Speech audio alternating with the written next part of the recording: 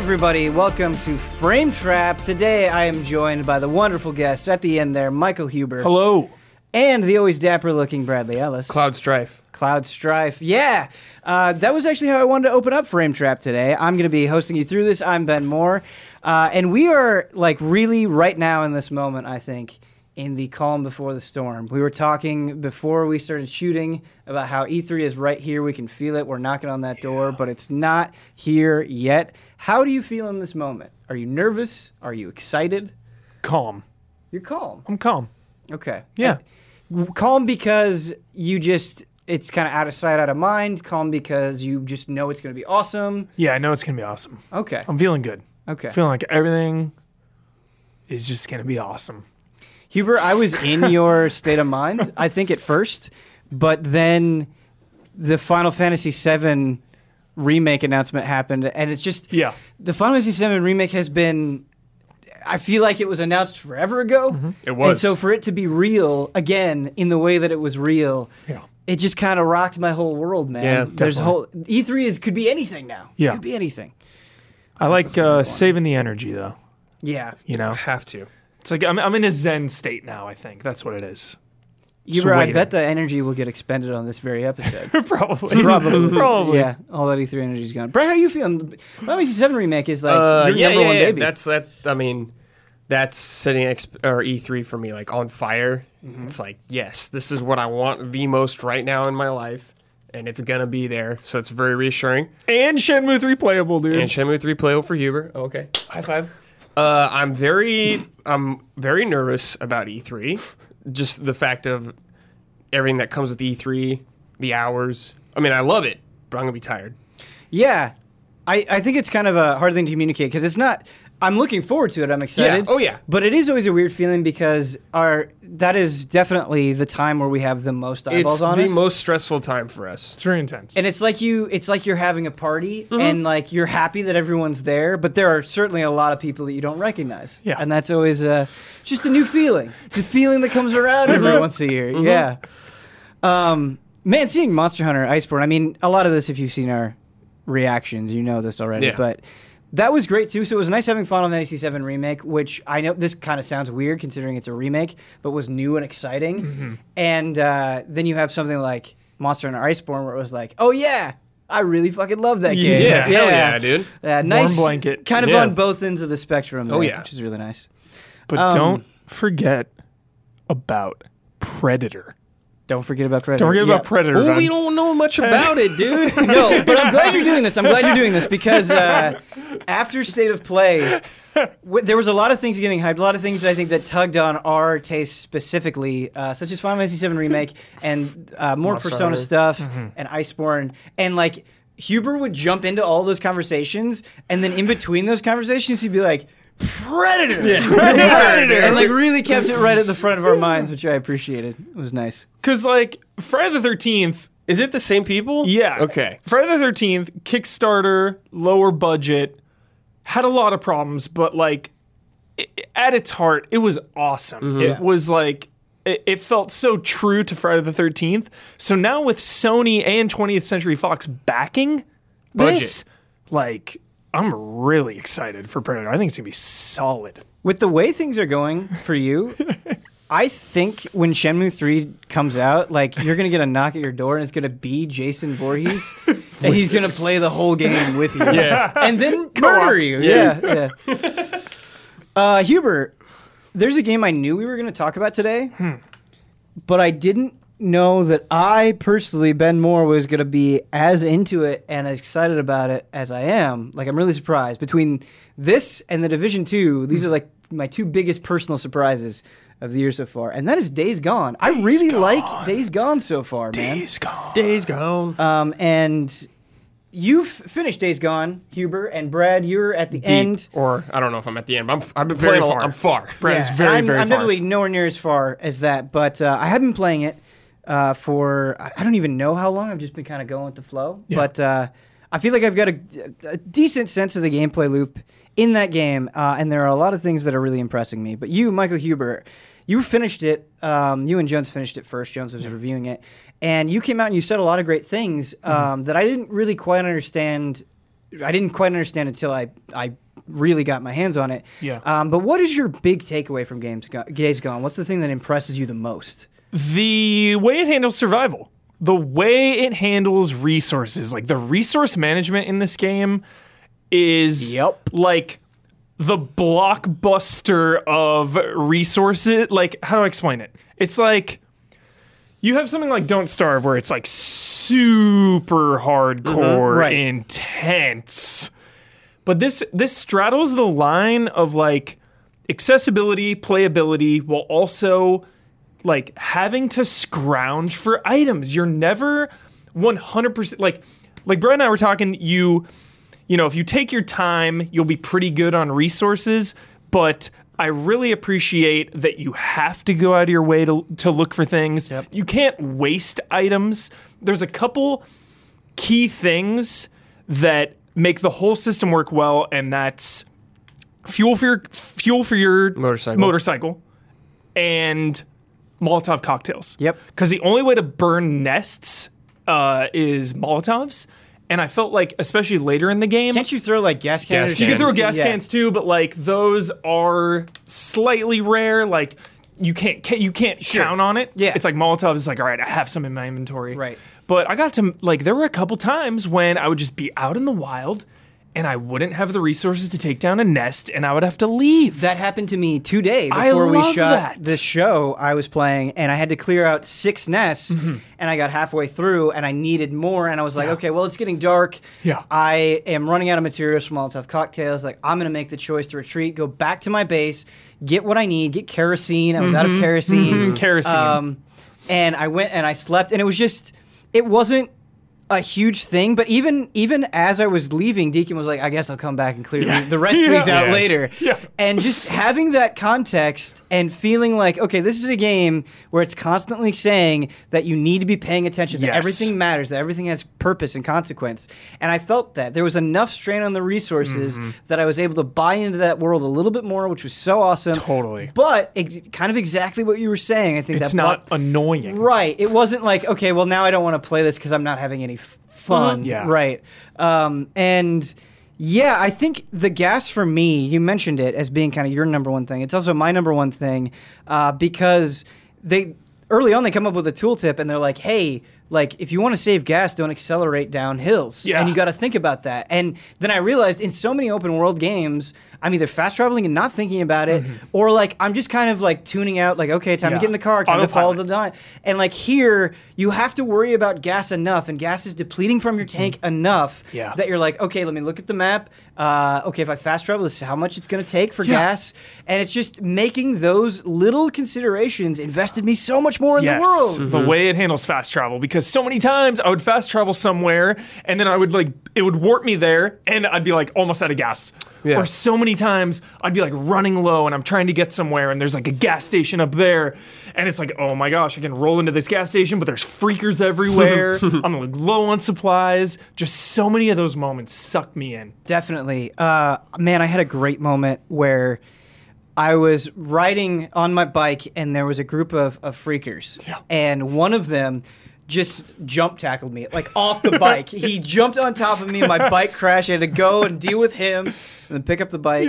Yeah, it was really, really cool. The one last resource, too, that's really important that adds to the whole thing, for me, because I did melee so much, is the scrap. Yes. Yeah. I love the way it handles scrap because I felt like really early on I had so much, but then I got really dependent on my melee, which another point of praise is the melee. Some of these melee weapons are awesome to use. You feel the impact. And it was tough. It was like, wow, 5 scrap to repair this? Yeah. Because there's like the saw bat that you could craft, but then I found like the best weapon, the best bat ever. It was like max damage, max durability, and I didn't have a recipe to craft that. So I was like, well, dude, I need to hang on to this. I never want this thing to break. Like, this is my weapon now. So I kept having to invest scrap into that. Yep. If my motorcycle took damage, that was more scrap being used. But you kind of really great balance. You kind of glossed over something in there that, at least so far in my experience, is another thing that I really like. And I feel like with a lot of games, this is something that I talk about because I do think it's important. And repairing your melee weapons with scrap is a skill. And I feel like a lot of the skills that I'm getting, like when I get a skill point, I'm excited about it because a lot of them I'm looking, I'm like, oh yeah, that would be really useful. That would help me either be more efficient, more powerful, or just something along those lines. And man, I feel like I play so many games where like I get to a point very quickly and I'm like, I don't care. Like I don't need any of this stuff. And I don't feel that right now with Days Gone, which I like. It takes a while to get there. You do get there? Yeah. Okay. I'm there already. Okay. With skills? Yeah. Where I'm like, I don't need any more. Oh, Because, dude. like, dude, I have all the stuff in the melee tree I need. Yeah. I have all the stuff in the shooting tree I need, and there's not that much in the scouting tree I actually need. Was that stamina, like- though? Wasn't survival But stamina? it's like, I have so much. I got one stamina upgrade, and once you get the improved roll, yeah. it's like, Love the roll. it's so much easier. Yeah. Because you can just, like, roll all the time. For sure. Because, like, Man. barely takes any away now. Yeah. That's disappointing because definitely at the start, But, it's like, been I'm very far into this game, though. right. For me, I felt like the skills mattered the whole way. Okay. Like, they weren't essential, I'd say, near the end. Yeah, I think But that- I still felt like every time I got one anyway, I was pumped. I was like, yes. Nothing feels like really completely worthless. Yeah. Right. But you definitely have, of course, you have the skills that are just like way better. Yeah. Right. Like Sure. double ammo. Prioritize, for sure. Yeah. Exactly. Yeah.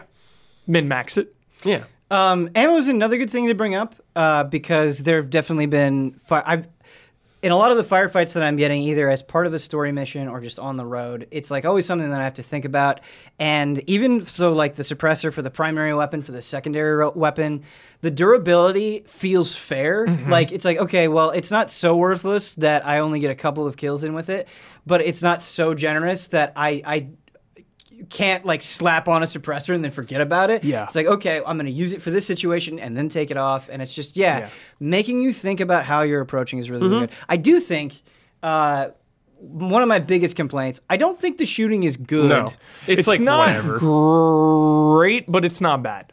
It's efficient. Yeah. Yeah, for sure. There's just this looseness to it that sure. doesn't quite feel... Yeah. There's a Right. skill very early on that I think really defined and helped my entire playthrough, and that's the, I forget the name of it, it's like hard target or hard boiled Really like or... steadier. It's when you melee And the shot. your next Yes, shot and then, does... yeah, I saw that. So I played the early like 15, 20 hours of this game just bashing someone Right. and then like Ethan Hunt freaking MI Ghost Protocol like quick draw boom boom boom. See, And I it was found- just so awesome. I found the focus where you slow down time, Yeah. kind of So Red Dead good. Redemption style, Yeah. is like... Too It's OP. so good. Yeah. It feels like the shooting kind of relies on it in a way. If you want and it- headshots, yeah. it's like And you want headshots, so Yeah. you're not. Yeah. And so like getting that, and then getting the thing that like reduces the cooldown for that immediately was very, very useful. I do want to talk about. There's a bunch of things I want to talk about on this game, Ben. Yeah, So many this points. is the time to do it. So many points. I just wanted to bring up something that I thought was really good, and so far I kind of am getting more and more into the characterization of Deacon. Yes. Because I think it is Yes. hard to have a character like that that isn't annoying. And what I mean, the type of character that I think I'm getting from Deacon is somebody who's just barely holding it together. Yeah. Because I think just writing that character, you can lean too hard into them being like too dickish for no reason, having like no soft spot in them whatsoever, or being like way too insane and like not relatable in any way. And he's kind of threading that needle for me where the way that he delivers some of his lines is kind of off kiltered and rattled enough. Yeah. But there's a groundedness to him that is kind of holding in place. what's the actor's name? Sam Whitworth.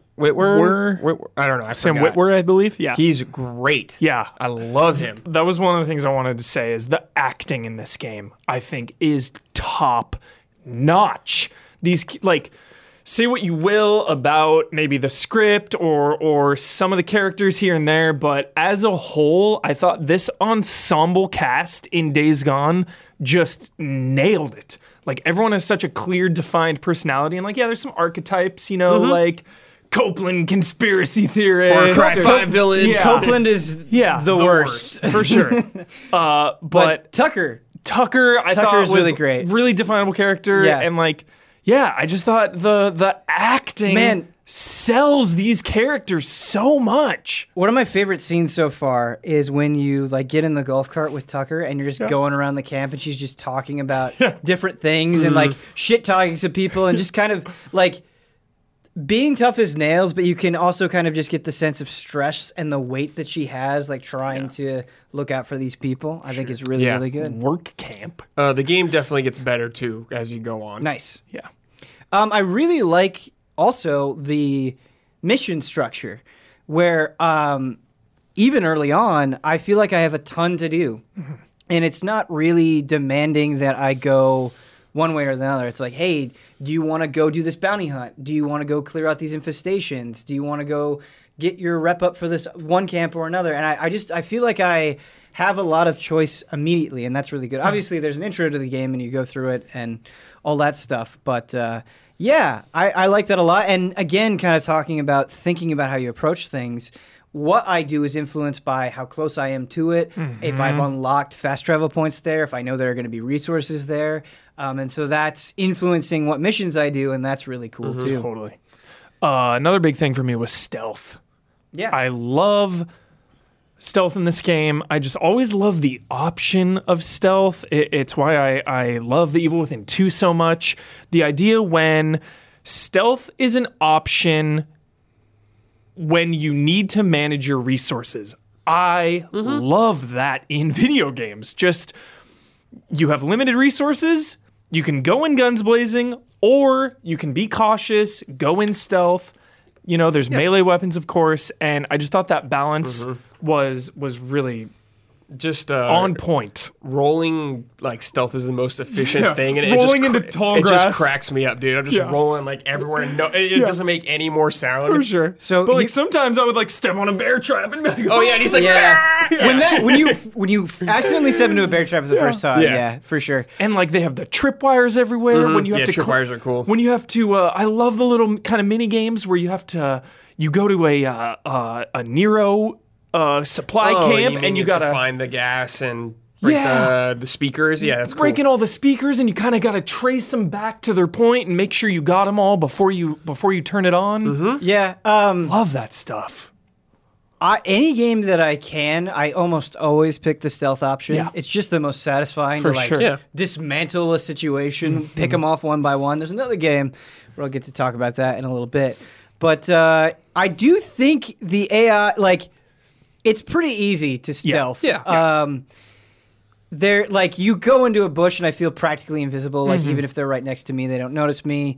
It's really easy to just run away. And I think that's fine. That's not game breaking. I think the situation that I was like, yeah, this is whatever, is the Nero guys where you can't fight them at all. It's just testing you have for to yourself. sneak. And that's fine. But I think part of what makes a game like Days Gone interesting is having those situations where you do have a plan and you can go stealth or you can face them head on, and you have to do a mix of the two because you have a situation that changes, like somebody sees you or something comes in that's unexpected. Whereas in that situation, it was like, okay, you have to stealth, and if somebody sees you once, you have to do it again. And it's like, that wasn't as interesting to me. It didn't sure. feel like limiting you in that sense was worth it. What sold me on those was you're learning about the freakers. That's when you learn so Yes. much. Yes, That's true. There's this like biology major guard that like follows one of the scientists around, and they're always getting in these conversations. And he's like, so Doc, what's going on here? Just like, Well, if you must know. again, the acting, like I was so attached to these two random characters that are barely in this game. You never see their face. Like, awesome. Just good world building there. Yeah. I love the hordes in this game too. Yep. It's like, I know they do this in other games, but I think they're really great in this game. They're actually pretty threatening if you blow it. Yeah. It's like, dude, I got to get the hell out of here. Yeah. And you could kill them, but it's going to be probably sloppy unless you really prepare for it. Yeah. And they make you really gear up for those. Yeah. Like, taking on a horde is not even really an option until you are equipped, which I love. Try to have the gas ready, set some traps maybe, got those Yeah. Molotovs, pipe bombs, grenades, Yeah. big machine gun, like, dude, So sick. have like the bike like space so you can get some distance and get off and kill some, get around on it. Yeah. It's cool. I like it. Do you park your motorcycle like in the tall grass and like get out ever? Or? I give myself. I definitely like. Okay, I'm approaching the situation. I don't necessarily park it in the tall grass, but I'll make sure like, okay, I'm gonna park enough away. Yeah, me and too. then sneak there. That's what I and do. sneak in Because on sometimes foot. I drove too far in and Yeah. like, Yeah. oh my Yeah. god, Yeah. a drifter. I was like, oh Yes. Once that happened to me, I was like, oh yeah, of course. Like, park out earlier. It is a lot of games do this. It's not just Days Gone, but I always love when the time of day is a consideration. Me too. When it's like, okay, they're going to be more aggressive, more powerful at night, but they're not going to be like in the nest as much. Do you want to come at night? Do you want to go at day? Love that decision. Yeah. Any game that it's in, if it's done like reasonably well. Man, it's weird because Days Gone was one of those games where it came out and it reviewed, and I just wasn't able to play a ton of it right away. And It's still so new. yeah, it is. It's still so new, but I think this game is better than maybe like the general consensus of reviews is letting on. 100% I agree. Man. I can't really speak, I guess, to the quality of the overall story yet, but in terms of survival mechanics and how much fun those are to engage with, like if that even remotely sounds interesting to you, I like you can just kind of get into an addictive flow with this game. Like it's really fun. It's had patches, which I'm sure has helped. Because there's a lot Yeah, of I like played it I ran early. into like a lot of bugs in this game. Yes. Nothing like where I'm like, oh my god, this Yes. sucks, ruining. But Totally. I've had dialogue like Totally. repeat 4 times in a row. Just kind of like, oh, that's really weird. Yeah. I was trying. We were talking about it before the show, but I was hiding behind a door, and like the enemy just went through it, like it wasn't there. Like, Yeah. it wasn't a physical object in the game. But Shinobi on Twitter shared a really funny one. He was like, wait for it. And he's like sitting in a bush for like 10 seconds, and then an entire horde just appears around him. Yeah. It's like, okay. Yeah. But like stuff like that is like funny to me, you know? Like you said, there's nothing that really pissed me off. No. I would say the only one was there's one for 100%ing a specific storyline. There's a trophy, and I did that, and the trophy didn't pop. So I'm It's like, always a bummer. and I was like going for the platinum. I would have got it. It's rough like, around the cool. edges. Yeah. A small thing. I think that's really what makes this game so fascinating to me. Is it's kind of a bunch of small things that add up. Like they don't really sound that impressive on their own, but when you do put them all together and what Days Gone is trying to do, it's pretty awesome. I really love the way they handle bounties. So, Oh, yeah. zombie, like when you kill humans, you can loot them, you can get ammo. That's a very good way to kind of replenish yourself mid-fight, is make sure, like, okay, I took down that guy, let me go get them. Zombies, obviously, not freakers, whatever. Don't have Freaks. ammo or resources like that in the same way, but you can get, like, their ears, and then you can go back into camp and, like... Get currency for the camp. for that, and I love that. I love that, Trust. like, beyond just the general experience that you're getting and leveling up, there's a physical reward for that. There's like a process of being like, okay, it really mattered that I killed this one Definitely. freaker, that I put myself at a little bit Yeah. of risk For sure. to get him. I appreciate that each camp has its own currency kind of thing too. Yeah. Like it makes like not this world is like in shambles and not everyone's using the same amount of stuff. Totally. You're like getting favors from each camp by working for them. And just like immediately you go to 2 different camps, they're on edge with each other. Yeah. You get to make decisions like, hey, I found this thing. Do I want to bring it over here Yeah. and increase rep over there? Or do I want to bring it over to this other camp and increase rep over there? That's awesome. I love that you get access to more things in the shops as you increase their trust level. That's really cool. Every time you level that up, it feels worth it. Yes. Like every time. upgrade. Every time you upgrade your bike, it New is like, guns, yes. And yeah, there are a lot of times where like side quests, the feeling is like, yeah, I guess I'll do that. Whereas here, it's like, no, I want to increase their trust. I want these extra benefits, and I really like that sort of excited. I want to chase after this feeling. Definitely. in a game for sure. I think they did a really good job with the environment too. Yeah, Like for a game taking place in Oregon where you think of just like just trees pretty much the whole time. They do a really good job of like diversifying areas, Yeah. making them feel different. Like the desert area, and there's a couple other areas I won't go into, but are like different.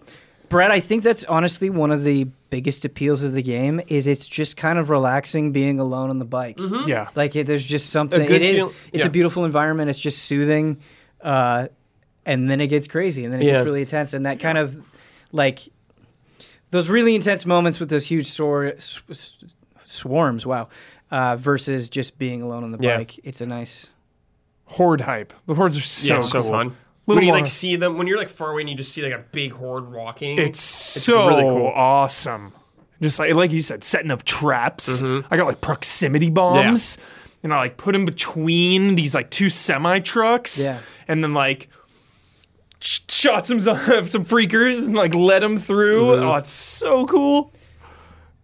I It's feel like tight quarters. there's very little in Days Gone that is like super new, Yes. but I think it's very considered, and it doesn't matter. And I get it. I get zombie fatigue. I get post-apocalyptic fatigue. I get open world fatigue. I get all of that stuff, and I think that's fair to have those reservations. But I'm really impressed with just. It feels like there's a clear vision for this game, and I like that. I've heard the story gets pretty discombobulated, that it's not like as strong as it could be, and while that's bad and like a criticism to bring up if it's true, I mean you can tell me, Huber, but I almost don't care. Like being in the world Yeah. is enough for me, and that part is done well enough that like I'm still going to enjoy this game regardless. I think. Some things pay off better than others. Mm-hmm. Some parts of the story I like more than others. Obviously, there's some weak parts to it. But at the end of the day, I like the freakers and I like the characters. Yeah. And to me, that's it makes it all better. I think Deacon being a good character Yeah. like really helps. Yeah, Because you want to root for Deacon. totally. And Boozer. And Booze Man. Yeah. Booze Man. What's going on, D? I think like Horizon Zero Dawn, I definitely want to see a sequel to this on next-gen hardware. Oh, Like, yeah. what could they accomplish? Oh, yeah. How crazy could they get? Yeah. But yeah, I think it's really solid. And I encourage people who were maybe discouraged by reviews or unsure to give it a look. Give it Sure. a look. Especially maybe if it goes on sale, if that's... Oh, yeah. That Black But- Friday sale. Wait a few yeah. more months. Yeah. Yeah. Yeah, exactly. Because that's value. That's value. Game is so long. Yeah. Maybe a criticism. Yeah, Maybe Brad was slightly- saying that I it think it's felt a little too long. Yeah. maybe slightly too long. Yeah.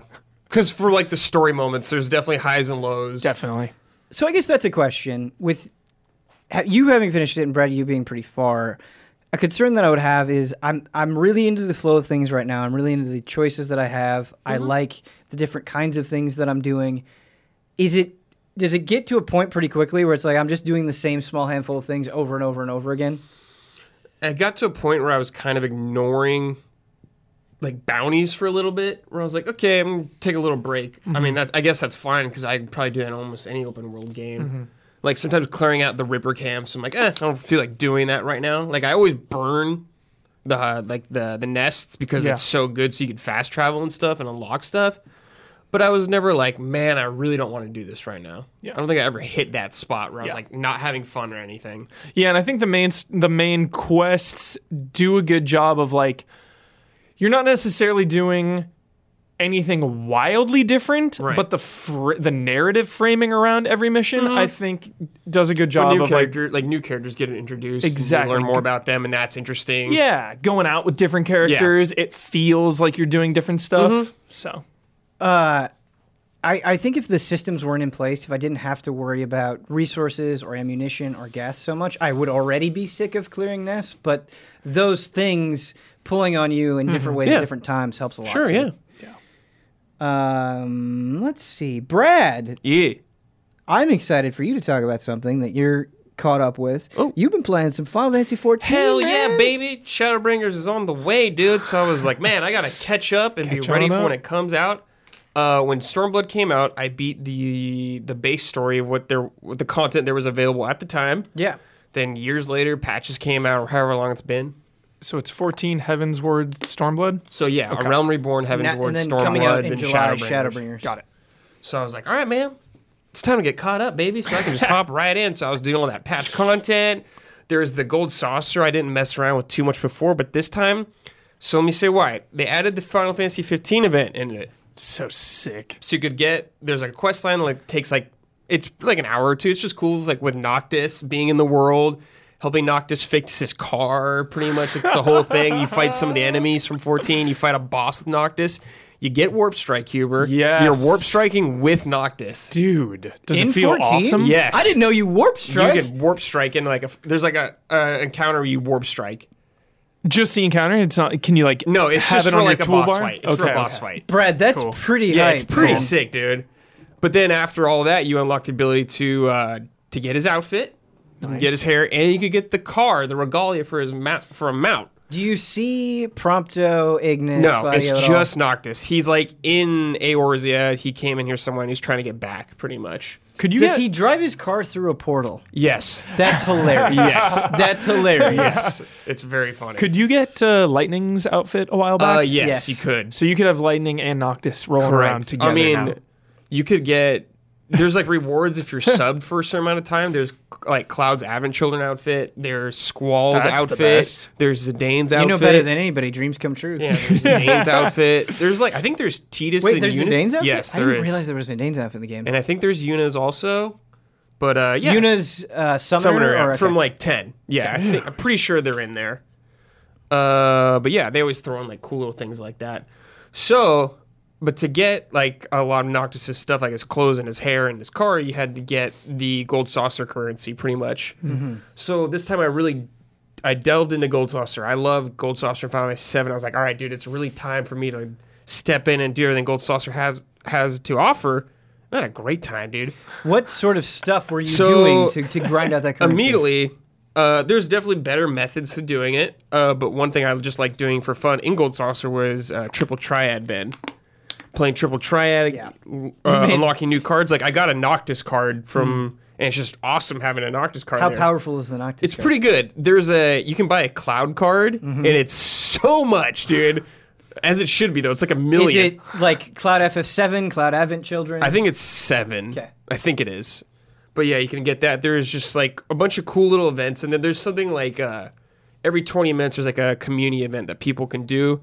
There's like one that's a platforming thing where you're just in a big area with everyone like platforming, like jump puzzles, kind of stuff That's like fun. that. Yeah, it's really cool. There's one where you're like riding an airplane. It's almost like the roller coaster. I would say it's the equivalent of that from 7. But you're just like in a plane shooting targets, stuff like that. Just really goofy stuff.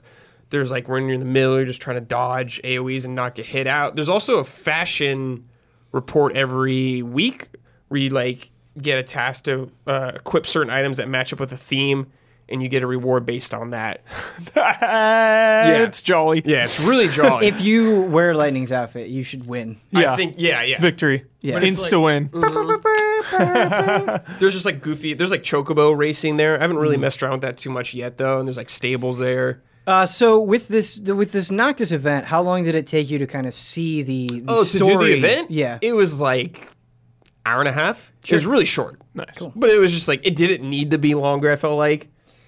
Man, Final Fantasy XIV has had so many cool things. Like Yeah. the way that they've expanded just the game itself and then all these collaboration events. It's really cool. I had the pleasure of like doing a lot of this with Master Damiani, Yeah. like the master of this game. So I always felt really chill doing everything with Damiani. He took me through like a series of boss fights that were based off Final Fantasy VI Ben. Nice. So one of the boss fights, the first boss fight I did with him was Phantom Train. And how they implement these boss fights is so cool. Like you're on the train, dude. Yeah. And the train head is like facing you, and you're fighting it. The ghosts come out from like 6 like that. So cool. You go like different parts of the train. There's a fight with the painting boss fight from 6. There's like a Magitech boss fight, and the last fight is with Kefka actually. So you actually fight Kefka. How's the laugh? He does that, wah, wah, wah, Yeah. like that. Yeah, he does that Okay. actually. It's great, and I got like a little Kefka minion after it that he's like Nice. with me, and he like laughs and stuff. It's so That's cool. amazing. Like if you're a Final Fantasy fan, there's so much to love about this game. Yeah, the way they implemented the Monster Hunter fight, it was Yeah, just I haven't it done felt that so yet. authentic. I still need to do it too. It's still there. Man, it's every time either you or Damiani or like somebody in the community talks about like, hey, here's this cool thing that Final Fantasy 14 is doing, it's like, I want to do it. I really do. I want to do it so bad. It's a time sink. Yeah, it gets a little It's a overwhelming commitment. because I was like, you're talking about this cool Final Fantasy 15 event. I didn't even know about the Final Fantasy 6 stuff, and so it's getting to the point where it's like there's so much awesome stuff, and then Shadowbringers is right around the corner, and it's just like it's a little bit. It makes me a little anxious. Sure. Yeah. Doing the full dive back in, but like anything, you get used to it. I'm sure. It's so hard to like relearn your It's rotation. the first step is the hardest, man. Yeah, that's definitely the hardest. Like, I was lucky because I have Damiani and I've been playing with Kristen and like other people Yeah. in the community, so it's really fun playing with people. Yeah. And like anytime I'm with Damiani, he just tells me what to do, where to go, like how to do this. He's like, hey, let's do this. This is cool. There's like an Ivalice raid I haven't even done yet. Whoa. They're gonna add the Nier The one. Nier raid, man. Like, there's so much cool stuff in this game. Did Geralt show up in 14? Not yet. I would be so Geralt showed up in Monster Hunter. Yeah. Yeah. Brad, it's cool. Like Damiani is like a devout Yes, Final Fantasy yeah. 14 player, and so you have like different tiers of players. You have the hardest of the hardcore, and then you have people like you who are interested but not playing it all the time, Right. not year round. And it's cool for a game like this, Final Fantasy 14: A Realm Reborn, which has been out for years now, that it sounds like it's not just as exciting as it's always been, or that it's maintained, or that it's like good every once in a while, but that like in some ways it's better than ever. I would say because the 14 has a good story. Yeah. So I would say the story like kind of gets better as it goes throughout expansion. Right, like, I'm motivated to keep going, so I want to see what happens. Like Right. I know these characters now. I've been through so long, so it's really fun playing an MMO that has a really solid like single player story. Yeah, I think it's exciting that people are as enthused for this game that's been going on for so Yeah. long as they are. I think Yeah. that is really, really cool. I think Square Enix has put in a tremendous amount of work. Yeah. This team has put in a tremendous amount of work. Yeah. And they deserve to be credited. But Brad, you're getting me excited with all this stuff. Is there anything else that you did either with Damiani or just kind of on your own with Final Fantasy 14 that you'd like to bring up? I don't know. What's your best pet? My best pet, it's Kefka now. Okay, yeah. I had like a cool red mage I really liked. Yeah. I think I have the red mage. Yeah. Cool mounts though. Got the regalia. Yeah, like, that's gotta get just that- badass. gotta get that Has that Rathalos cool mount. animation of like taking off, like turning Yeah. into the airship. And you got the cloud bike, right? Hell yeah, dude. Yeah. They got me, dude. Yeah. I had to do. I pulled No, a Huber absolutely. moment, dude. I was like, all right, Pay dude. up. That bike I was like, made well, for you. Yeah, it's like you're doing me dirty. I Yeah. have to get this. Yeah. So they got me. We all love Final Fantasy and Warcraft. Yeah. I feel like a passive observer now when I play World of Warcraft in relation to the story. You know, I never feel like I'm really part of the story anymore in WoW. It's more like I'm going through the motions and I'm just kind of watching it from a distance. Yeah. Do you feel the same way, Brad? Like you brought up the story in 14. Yeah, in being so 14 you're strong. like actually involved in everything. Yeah. Like you're like a part of the story Yeah. like that. But yeah, WoW, you're kind of more. You're just kind of there. I feel like you're just kind of a normal soldier. I feel like in WoW, or it seems like of course like WoW got better as time went on. But I feel like in 14 it's much more focused on giving you a single player, even though it's an MMO like experience though too. Nice. Cool. I think the slow way they develop the storyline and a lot of the characters and the way it builds Yeah. up is what part of what makes it so investing in 14. Yeah. That's hype. I think this is the best time to do this. We've been talking about Cloud. Everybody's excited for the Final Fantasy VII remake. Hell yeah. And in fact, the demons of the Frame Trap realm are excited about the Final Fantasy VII remake. And so they've come up with a game for us called Cloud Everywhere. Outside of Final Fantasy VII, based on my quick internet research, Cloud has been in 36 other games. or what I should say, not necessarily Cloud himself, but some representation of Notation. Cloud, like his clothes or Yeah. something like that. And so I've come up with a list of games, and you need to tell me if Cloud is in them. Say either yes or Okay. no. Whoever is the first to Even get if it it's right. just like his outfit or something. Yes, Okay. even if it's just his outfit. So the question isn't really is Cloud in this, it is Cloud represented in gotcha. this. Yeah. So the first person to say yes or no, the first person to get it right will get a point. The person with the most points at the end wins. Woo! Cloud, Brad, no pressure. Yeah, I do seriously. think Brad has an advantage, but Maybe. that's all right. All right, the first game, Final Fantasy Tactics. Yes. Yeah. Yeah, Brad coming out swinging.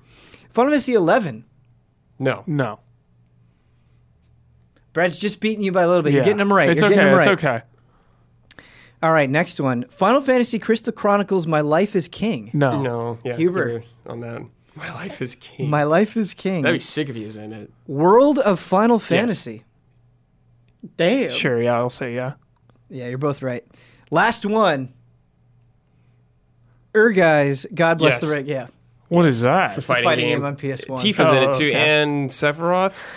Is Aerith in that too? I can't remember. I don't think Aerith's in it. Okay. Yeah. I know those three were in it though. They had a demo for Guys in a Target. Yeah. Dude, demos at Target. Yeah. I am ready to punch It's Spider-Man 2 in Sephiroth it. in the face As Tifa? as Tifa. Yeah, it's gonna be sick. Oh my god. Brad, Right in the kisser. you dominated that very quick, lightning fast, caught in a frame trap, and you have the privilege of breaking us Oh, out. But okay. before we get there, we do have to read about our wonderful sponsors, or excellent. talk about our wonderful sponsors, really quick. The first sponsor is Greg the Dark Knight Kettering. Thank you for your continued support, Greg. Next, we have Zoteg with a very timely message. Do you play Final Fantasy XIV? Are you on the Crystal Data Center? Search at Zoteg on Twitter for a link to an EZA Crystal Discord server. Thank you, Zoteg, and search him up if you want to play Final Fantasy XIV. Next, we have JoJo's Dentco. Thank you, JoJo's Dentco. Next, we have Accounts Payable. And Huber, since you lost the game, I'm actually going to give this to you. Cool. Accounts Payable always gives us a free shout out. What would you like to shout out? Shout out. It can be anything. Shout out to Predator. Good shout out. Shout out. Good shout out. Next, we have Gift of Heaven. Gift of Heaven is a free 3DS RPG which strives to be as funny as Earthbound, efficient as Chrono Trigger, and epic as Final Fantasy VI. Gift of Heaven quadruples every data limit of RPG Maker FES using passwords to unite 4 game files as one bold explosion. OM Hawkstelter is cooking the rip-roaring, full-blast, Tolkien Potter Gump combo meal you deserve to eat, and them Hawkstelters don't skip on the shrimp.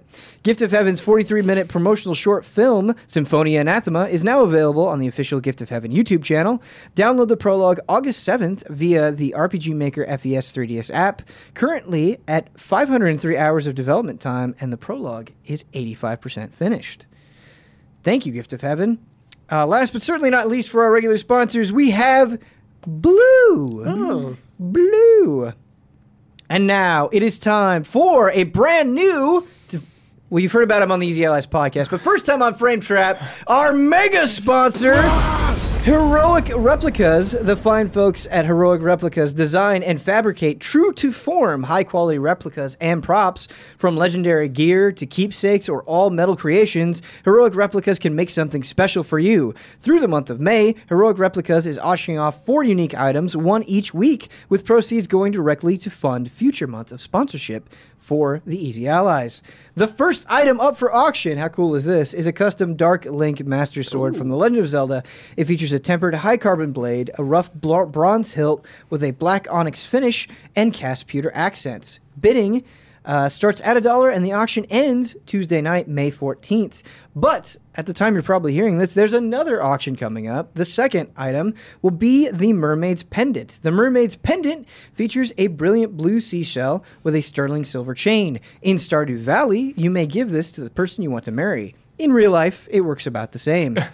Bidding also starts at $1. There are 3 of these available, and the auctions for the Mermaid's Pendant end on Tuesday, May 21st. If you want to help support Heroic Replicas and Easy Allies, follow and retweet at Heroic Replicas on Twitter. Do you think Heroic Replicas has a Kirk hammer? I mean, after they hear this, maybe. I don't know. Picking that up, dude. You're going to get a hit Kirkhammer at some point. It's going to happen. Miyazaki's going to fly in here and... It's the best. Brad, Yeah. rightfully so, canonically, you have defeated the cloud-centric Caught in a Frame Trap. How would you like to get us out of here? I'm going to use a nice little callback to our playthrough, Ben, Okay. that we did at Game Trailers of Final Fantasy VII. The first time we did it little spell called Bolt. Oh God, Had the pleasure of bolting yourself out of part. it was a mistake. It was just a simple mistake. It was very far into the playthrough. It was like 7 something hours. And we were very I think tired. it was fighting Rufus. Yes, you were Yeah. fighting Rufus. Yeah. So give him a little bolt. Just Yep. Yep. Huber, yeah, I just like I remember. accidentally yeah, okay. I remember. Everyone knows. I wasn't there, but I saw it. Yeah. Yep. Classic. Yeah. I still get tweets about that. They're like, "Hey, you remember when you bolted yourself?" Yes, I remember. I was there. Awesome. The worst part was when Kyle turned off the stream when we just got Omni-Slash. Remember when he cut I the don't stream? remember that. When we got it and we did it, he ended the stream. So you and me were like, "Yeah, dude," freaking out, and he ended the stream. He just trolled everyone so hard. Cool, Kyle. Once he got Really Omni-Slash. cool. Yeah. Hubert, I've been wanting to kind of have a deep dive with this game with you for a while now. We've talked about it, but we haven't talked about it on Frame Trap. I finished Batman Arkham Knight. Ooh. It's a game that you've been praising for a long time. Yes. And man, it's really good. Yeah. It's really good. It's a game that when it came Yeah. out in 2015, I started it and then I went back to it.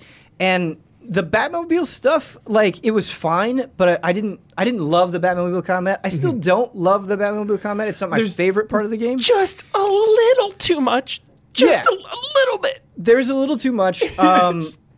But there is so much good in that game. Like, it's like, yeah, there are things to harp on. There are things I don't like, but it was so much fun playing it. Awesome.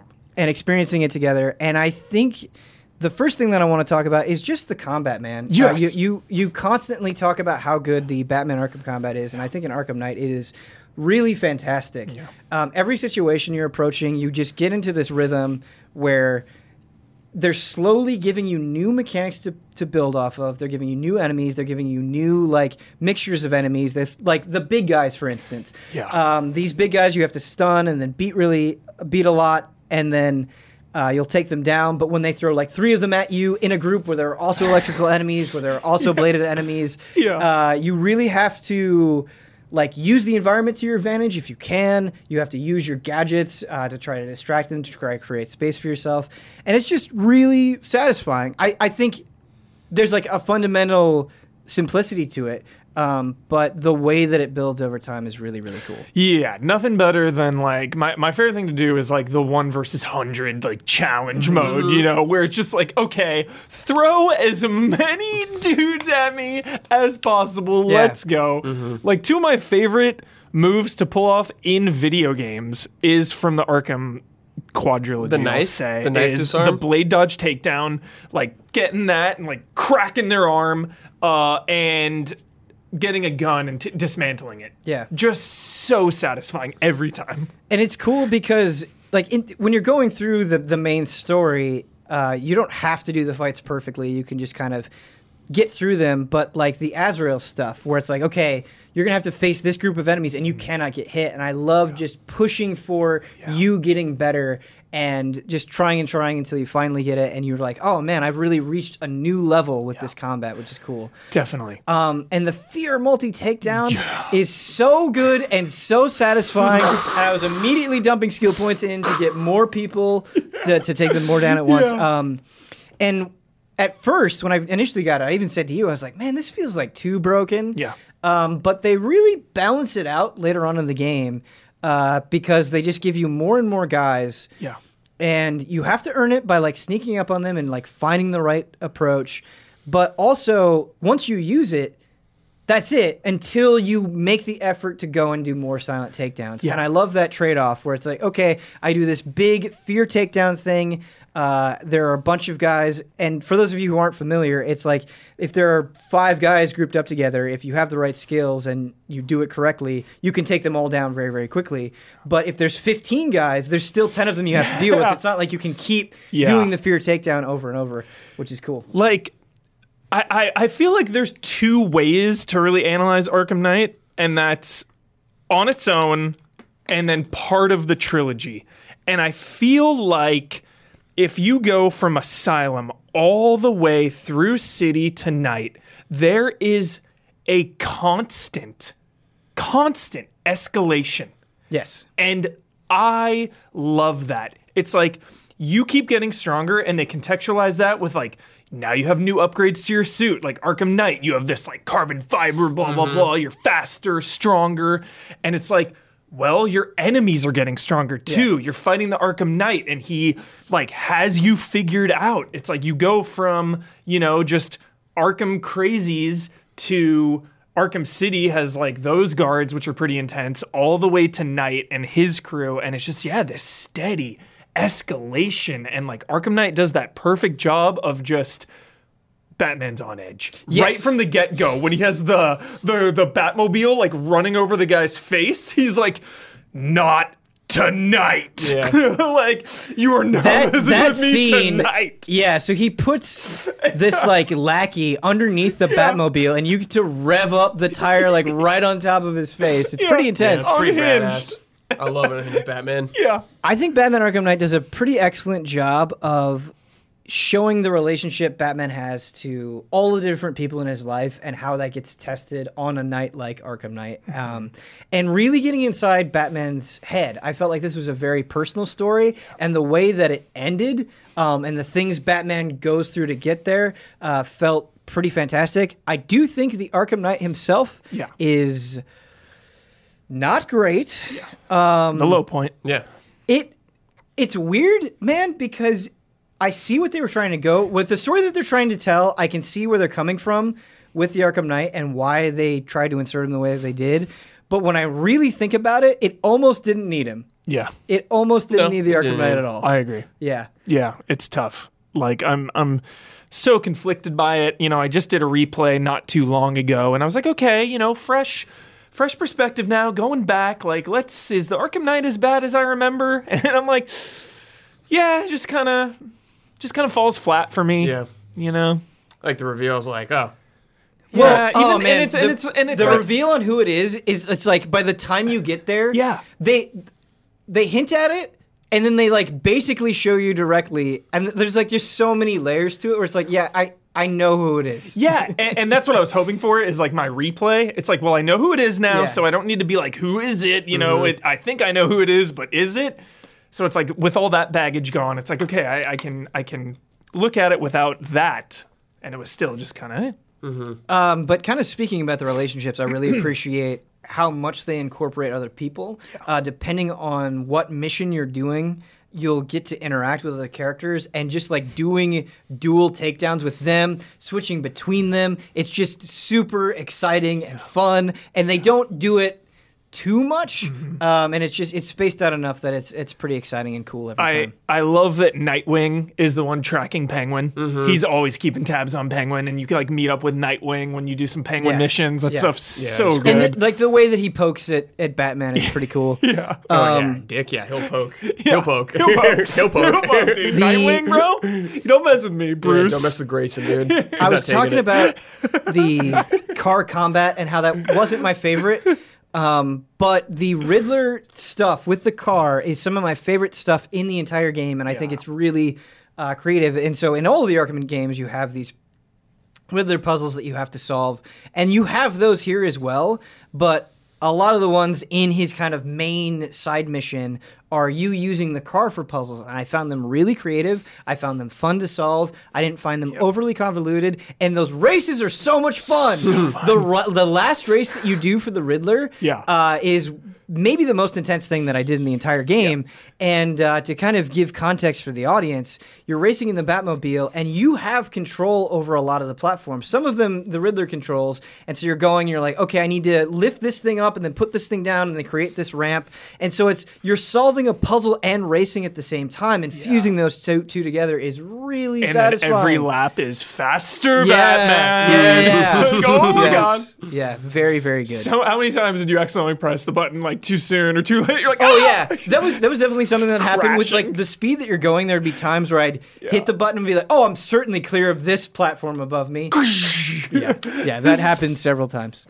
So awesome. What was your favorite villain storyline? Or which did you have the most fun villain doing? Storyline.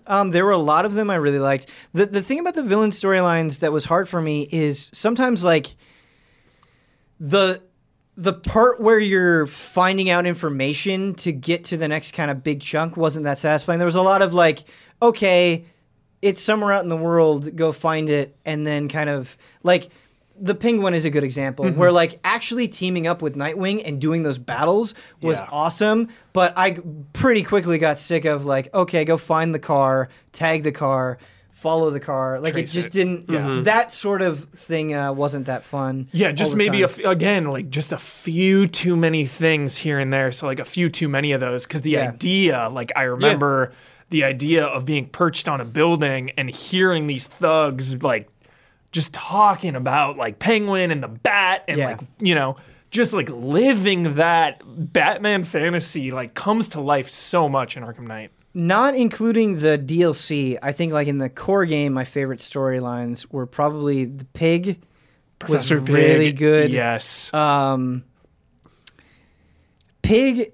Who else? I'm blanking on somebody. Pig Riddler. Riddler's definitely up there. Riddler for sure. And one more. Oh, Azrael. So those three are kind of the first, are probably my favorite. I enjoyed all of them to some extent. I didn't do every Riddler puzzle in the game, but I went as far as I could until he was like, "Hey, go get everything in the city." Yeah, yeah. It's like you do like 60% or something, and then there's nothing until you 100%. Right. Yeah. I haven't played this since it came out. Yeah. Scarecrow's heavily featured in this one, right? Oh, yeah. Okay. That's my favorite villain, so I remember like Yep. that was highlights for they me. use him a little bit differently than they have in past Arkham games, but he's really fun. They saved him up because he wasn't in some of them. He wasn't in 2. Yeah, that's right. Was he in Origins? He's not in Origins as well. Okay, Just so he's Asylum Yeah. and Night. He's okay. not in City. No, Man. no. You There's you like can, the traces. Of yeah, you him. can find his boat. He Okay. has like a little boat out there, and Yeah. there's like I- some rats and So stuff. I and- played through City, and I felt like I Yeah. remembered him in City, but I must be misremembering. Oh, he's great in Arkham though. Arkham Asylum. Yeah. And then what is that? Asylum or City? There's like I think Asylum, like the hand comes up, but That's it the end of changes. Asylum. Okay, it changes. It's Yeah, either it Croc could be like or, Croc or I don't Scarecrow. know which canon. Which one's canon? So I haven't done. It's the Infamy DLC. I haven't done all of those yet. Yeah. Still want to do those, and then like the Batgirl and Harley Quinn and all those storylines. Yeah. But I did do the Mad Hatter one. It was pretty simple. So great. And Brad, I haven't done any of the It's DLC. really short. it's really really short. Oh my god, the So, Mad Hatter one here's is. the thing I that- only think of you. That kind of sucks about the Mad Hatter stuff is he's put all these hostages in the back of cop cars throughout the city, and you have to go and you have to find them. And that part like really isn't that much fun because you go and you find the person, and then you have to do this word game where you rotate the analog sticks to create this word, and it's just not that fun. And you do it a handful of times, but the ending Yes. and your kind of final showdown is so good, and this happens a lot. I feel like in Arkham Knight, where it's just really cool and clever, and it's short, but it made up for the rest of it. And I've pretty much felt that way with a lot of the storylines. yeah. Like there are a ton of firefighters to find, so I went and I found all the firefighters. But that worked because just being Predator Batman and getting in combat was so much fun. Like I didn't think that storyline was that cool or that engaging for most of it. The end has some kind of neat revelations, but just engaging with the core of the combat was really cool. So good. Yeah, it is really good. I cannot wait to spoil the 100% ending to you. When can I do it? Not on here, but when can I tell you the end? Well, see, it's something that I'm playing with my girlfriend, and Yeah. it just kind of depends on like her interest in the game. Okay, let me That know. determines like how far we go, and she's still into it. So I Cool. want to keep playing Batman. I'm itching. I really don't want to Itching. find all that Riddler stuff. I don't. Like I want to do the villain storylines. That Yeah. stuff is exciting to me, but the riddles not so Okay. much. So we'll see. We'll Let see me know. if we get there. But yeah, I'll let you know. I can't wait. I'll let you know. Cannot wait. I'll let you know. Okay. Rocksteady. I feel like there's Please one be thing. an One more thing I E3. wanted to say. Oh, the performances. Like, obviously, Kevin Conroy's Batman, untouchable. Mark Hamill's Joker, untouchable. Untouchable. But the guy, I'm blanking on his name from Breaking Bad, who plays Gordon. Mike Ehrmantraut. Yes. It's his real name is Jonathan Banks. Sorry, Jonathan Banks. It's okay. The only reason I'm bringing it up is because I thought he did a wonderful Jim Gordon. Totally. There are some scenes that really rely on him, and he does a great job. Is that Do you bring people back to the station in this one? Yes. I remember. It's one of the best Okay. things. best. Okay, Dude, so that was cool. as you, up. yes. So as you're bringing in villains to the GCPD, you have this like awkward drive back where it's like, okay, I solved your plan, but it's a collection, and so you keep coming back to GCPD, and it's a really cool visual way to mark your progress through the game because they're just all in a cell together, and like as you're bringing them in, they'll be like, "Oh, hey, welcome back, Penguin. He's your boss." Yeah, it's So cool. good. Rocksteady really nails the details in their the game, details. and I just want more. It was Yeah. really cool to like finally be in Gotham City too, like proper, yeah. after so long. Yep. Totally. Wayne Tower and all that, dude. Oh so my hype. god, the Wayne freaking Tower storyline is Yeah. so good. And just being up there, yeah, Brad. And just again, like that's why I think I like love like even the stuff that kind of repeats itself, like those Penguin missions. It's just like being in a back alley, like, Well, it's like just one street lamp. Never has like Batman done like a game done that so well. yeah.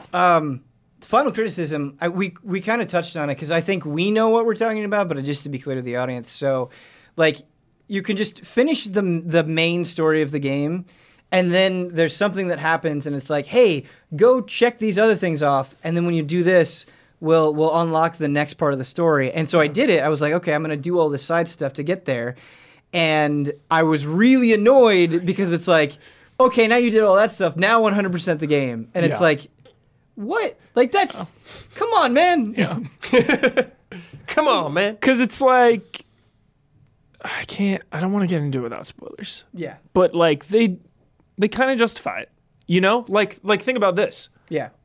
Would Batman call it a night before every criminal was behind No, bars? and I think that's like would he fair. leave Riddler out there? No way. Right. I'm with you on that. And they do say that in the storyline where they're like, hey, Batman wants to take care of these people. Yeah. It's just with the Riddler stuff specifically. You're going through Riddler's storyline and you're like fighting him, and he literally disappears into a floor and goes, "Go get all my collectibles." And it's like, okay, I'm all for context, but this feels a little forced. For sure. Yeah. He's just like, haha, I'm going to pop back out once you've collected all of my little trinkets, which on some level is kind of a Riddler thing. Totally. He's testing your resolve. Yeah, I think it could have maybe been handled a little bit more smoothly. Yeah. For sure. But yeah. The payoff is worth it. Yeah. I assure you. Yeah. Man, We'll see. We'll I see. miss Batman.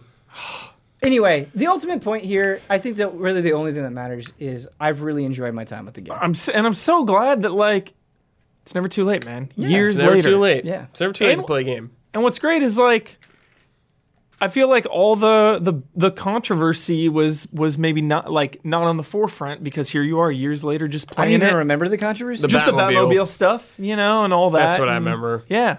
Everyone just being so mad about the Batmobile, and now you got to just kind of play it maybe with a little less noise, you know? Yeah, Huber, I think maybe the noise is like what contributed to the initial start and stop. Mm-hmm. And that's the thing, man. Like, you don't have to play everything immediately. Mm-hmm. You don't have to play everything the way everybody else is. Like, sometimes it's nice to just give a game a little bit of space, let it breathe, get away from whatever shitty internet hot takes are happening, and go and play it and enjoy it on your own terms. Yes. It's the best. Like, Yes. it's awesome being able to talk about Batman Arkham Knight. I don't care if it's the hot Yeah. thing. Yeah. It's a good game. It's so good. It's a good game. The Arkham trilogy, man. Perfection. And Origins. I know we Yeah, always so- say Arkham trilogy because it's Rocksteady, but man, Origins. Now I've played through Asylum, City, and Night. I have not played Origins, and I'd like to play Origins. I'd like to go So back I to wish Origins. they put it in the collection, man, or like the remaster. So it's I not in know. the PS4 It's- collection? No, there's no remaster of Origins. Yeah. It's very frustrating. I have a PS3 copy if you want to borrow that. I played through the DLC for the first time ever on stream during Christmas. It was Christmas themed DLC, Nice, and nice. that was fun. Well, the game's Christmas like time, isn't it? Yeah. Yep. So good. Shock So solid. gloves. OP. The shock glove, yeah. OP. Yeah. Take the shock gloves Easy out. carry. That Deathstroke Fight. boss fight though. Oh. Hardest boss fight in all Arkham. Straight up. Gives me so much trouble. That is tough. The way they eventually implement him in Night is pretty cool. I forgot about it. I forgot It's about pretty it. cool. That It's pretty is cool. so cool. Oh my gosh. Oh. What are they working on, Ben? Before we move on, what are they working on? Throw it out there. Shenmue 3. They're working up on NC7. Dude. Rio. They're helping. Blade dodge takedown. Yep. Dude, that'd be cool. I don't know if you feel this way, Huber, but the next game that we're going to talk about is kind of like Days Gone for me, where like I'm like, wow, like this is good. This is really good, and that's World War Z. Yeah. And what I mean is, I feel like the game accomplished exactly what it set out to do, which is shooting zombies in a your multiplayer pals. setting with your friends. Yeah. And you can just joke around and have fun. And for those of you who are not familiar with this World War Z game, but it's very popular, so probably most of you Yeah. are, it's basically Left 4 Dead. It's third It is person Left 4 third-person Dead. Left 4 Dead. Yes. That is not trying to be reductive. That just is what it is. Yep. There are differences. There are changes. But it makes you realize how much you miss goddamn Left 4 Dead. I know. It is filling an important void. It really is. And I think that's why it sold so well. And it's like, hey, It's 40 bucks. I mean, Turtle Rock is making Back for Blood or Yeah. Back for Blood, it's called, right? Yeah, something like that. that we don't know very much We about. don't really know much about that, but it's like there's a desire for these types of games. yeah, and like it's, Vermintide, kind of like that. I mean, it's first person, it's way different, but same kind of vibe, I guess. Yeah, I really appreciate it. I love it. Some modern stuff in there. As time has gone on, we've leaned more into RPG progression, Yes. which is Way more enemies on screen, which too. is a good thing, I think, for this game. yeah. Right, and so just to break that down a little many bit enemies. to describe it is you have different classes that you can pick, and then as you level up in that class, you'll get skills, and you'll have different like tiers of skills. You can pick one skill within that tier, and then as you use weapons, you'll individually level up those weapons. But I think it gets a lot of the nuts and bolts right, where like we were playing it, and I had to worry about ammo just enough. Yeah. Or like a lot of the like, hey, defend this scenes happened where they were just like, in these types of games when you're playing with your friends, it's important that you feel like you kind of just barely get over it, or Yeah. just enough goes wrong to increase that tension. And I feel like a lot like Left 4 Dead, a special zombie would appear, like be hiding around the corner at just the right time, where we'd have to go save Jones or something. Yeah. And so that was really cool. You can easily melee with just the touch of a button. There's the melee class too, which can just like haven't used the melee class. It's slasher, and they like don't get tired, so they keep the same That's cool. speed.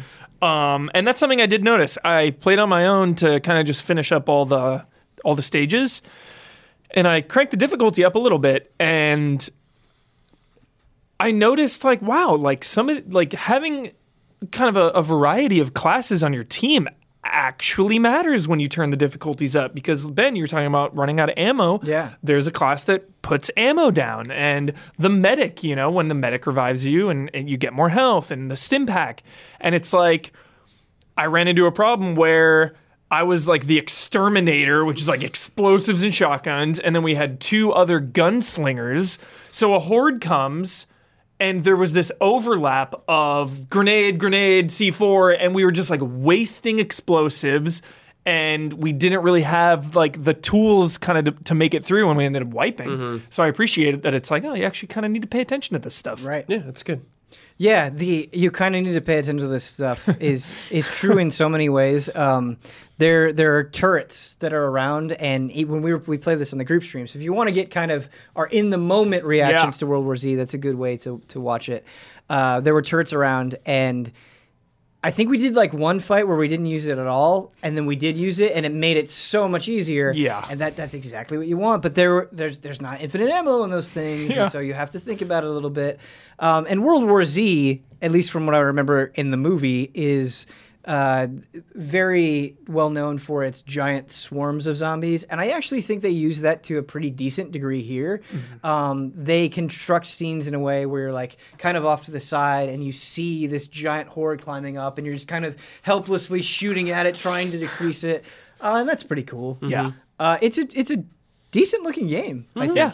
Definitely got a little framey. I feel Oh, like. it has a ton of problems. Yeah. A ton of problems. And bugs here, bugs there. Ton. Yeah, I don't want to say it's got its fair share of problems, like bugs and whatnot. And it is a little light on content. Like, there's only so many levels. Like, you can get through every level in like under 5 hours. Pretty easy breezy. But So they've already said that they're gonna keep supporting it and add free stuff, another new level coming, and I get that, and I think that is totally valid. But I also really appreciated when we were playing. Like, none of the missions that we were doing felt too long. But they also didn't feel too short. I felt pretty satisfied every time we got to the end. Yeah, of it took you something. guys like an hour probably each thing. And that felt right. Yeah. It really did. I was watching you guys play. This is what I noticed. There's not a lot of specialty type zombies. A lot. Like, I saw you guys fight the bull guy like 100 times. There's the bull, the lurker, I think, and the Is that the guy that gas just bag. runs into you and just dies or whatever? The gas bag ones Okay. do. They like I saw you rush guys at playing like you. a zombie would jump into you guys and it would just die. Yeah, I was like, they what die happened? really quickly. I do think that the special type of infected are like painfully generic. They're just straight up from Left 4 Dead, where you can make a Left 4 Dead comparison with every single one of them. Yeah. And yeah, I do think that's boring. There was a lot of times where it's like, oh, it's just another bull, or oh, it's just another hazmat guy. So I think more of them, and them being a little bit more outlandish with it, would have gone. Yeah, because I feel like in Left 4 Dead when like a tank showed up, it was like And that whoa. music. Yeah. It was like really serious when it would show up. Tanks. Yeah, I feel like a couple boss zombies could go a long way. Sure. Like, that would Hopefully be... they'll add it or something. Yeah. And Brett, we were talking about it on the stream, but we were just kind of talking about the creativity of the levels in Left 4 Dead 2, like that concert level that you do. Dude, the amusement park. nothing- Amusement park going up the roller Circus. coaster. Yes. Yeah. Nothing was quite on that level of excitement but it's for me. just probably like a solid Yes. scratching that itch. Yes, Yeah. it's scratched the itch for sure. Big time. I really like it.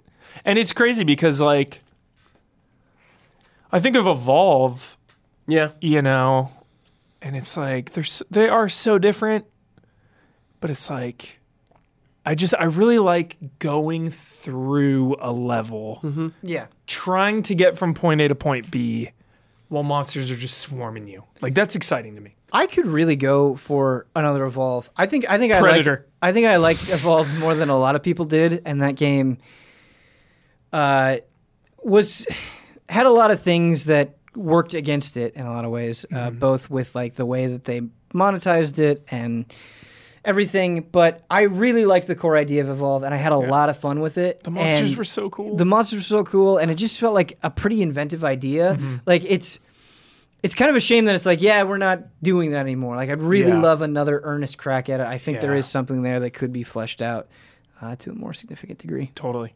Did you play much Friday the 13th? No, I played a couple of matches, and that was my extent of Friday the 13th. Cool. I feel like I need to play Friday the 13th with you. Yes. Like Yes. that's You have to put it through. that's the way that I need to Yes. experience that game. So if you're down someday, Yeah. you should do that. There's like a lawsuit and they stopped supporting it now. So, Damn. but they moved on to Predator, so we'll see. It's hard making and sustaining games, man. Yeah, it is. Yeah. Huber, Yes. you know what doesn't need sustained is your love of Shenmue, and you've been playing Shenmue too. I have been for the first time in over probably a decade. No, solo. we played it. Oh, solo. I went through. I've gone These through. are my Shenmue qualifications. Yeah. I went through Shenmue 1 a little while ago, when it came out, and now 2, just kind of on my own, just Yeah. no stream, just full undivided attention at my own pace. And The way that you're talking about Shenmue 2, it's so heartwarming because it's like an old friend came back into your life. yeah, it's amazing, man. Like, it's so different than 1. It's so much bigger. It's just so different. It's so intense. You're alone in a new land. When you say the fish out of water. Yeah, is Shenmue 2. You are a fish out of water, and it is. It's like there's nothing like it. Like, you feel that. You feel like you're away from home. So many times I get lonely in Shenmue 2. You have your pictures that you can keep from Shenmue 1, and I find myself just like opening up those pictures and just staring at them, like thinking of home, you know? So, yeah.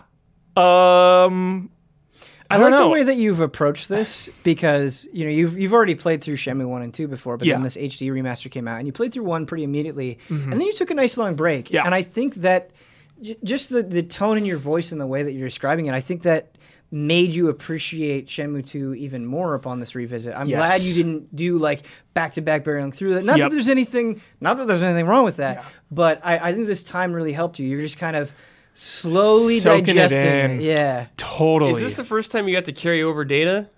This is the first time I ever got to carry over my data because when 2 came out... So what does that mean in Shenmue 2? So you carry over your gacha toys, your photos, and I want to say money as well. Maybe not. Do you carry over moves?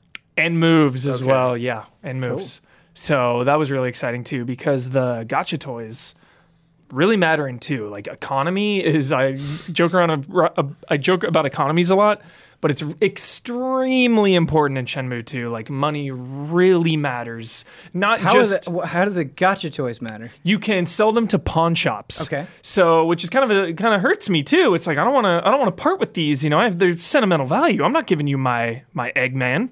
I'm not giving you my Knuckles. That like reminds me of selling video games when I was younger to be able to buy a new one. Yep. And you're just like, man, this sucks. Yes, because it's like I really need money, but also Tails is cool, so I'm not giving this up. Yeah. So I sold my dupes. I didn't really sell any sets.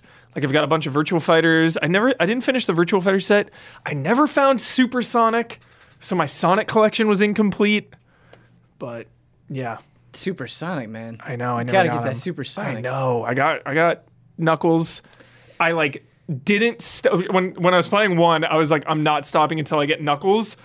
Like hundreds of dollars later, I was like, dude, maybe it's time to stop. It's too much. Do you think? Can you pick a favorite between 1 and 2? Oh, it's 1. It's 1 for sure. Why is that? It's that small town home cozy feel. You know, your family is here, your friends are here. Like before when you start the game, you already have these relationships with these characters. They're already strong. Yeah. So by the time you get through the game, they're just even stronger. Fuka-san, Ine-san, just being able to chill at your own house. Like this is your home. Mm-hmm. 2 is it's cold. 2 is a cold game. But you're learning a lot in 2. There's a lot of life lessons. There's a lot of hard lessons.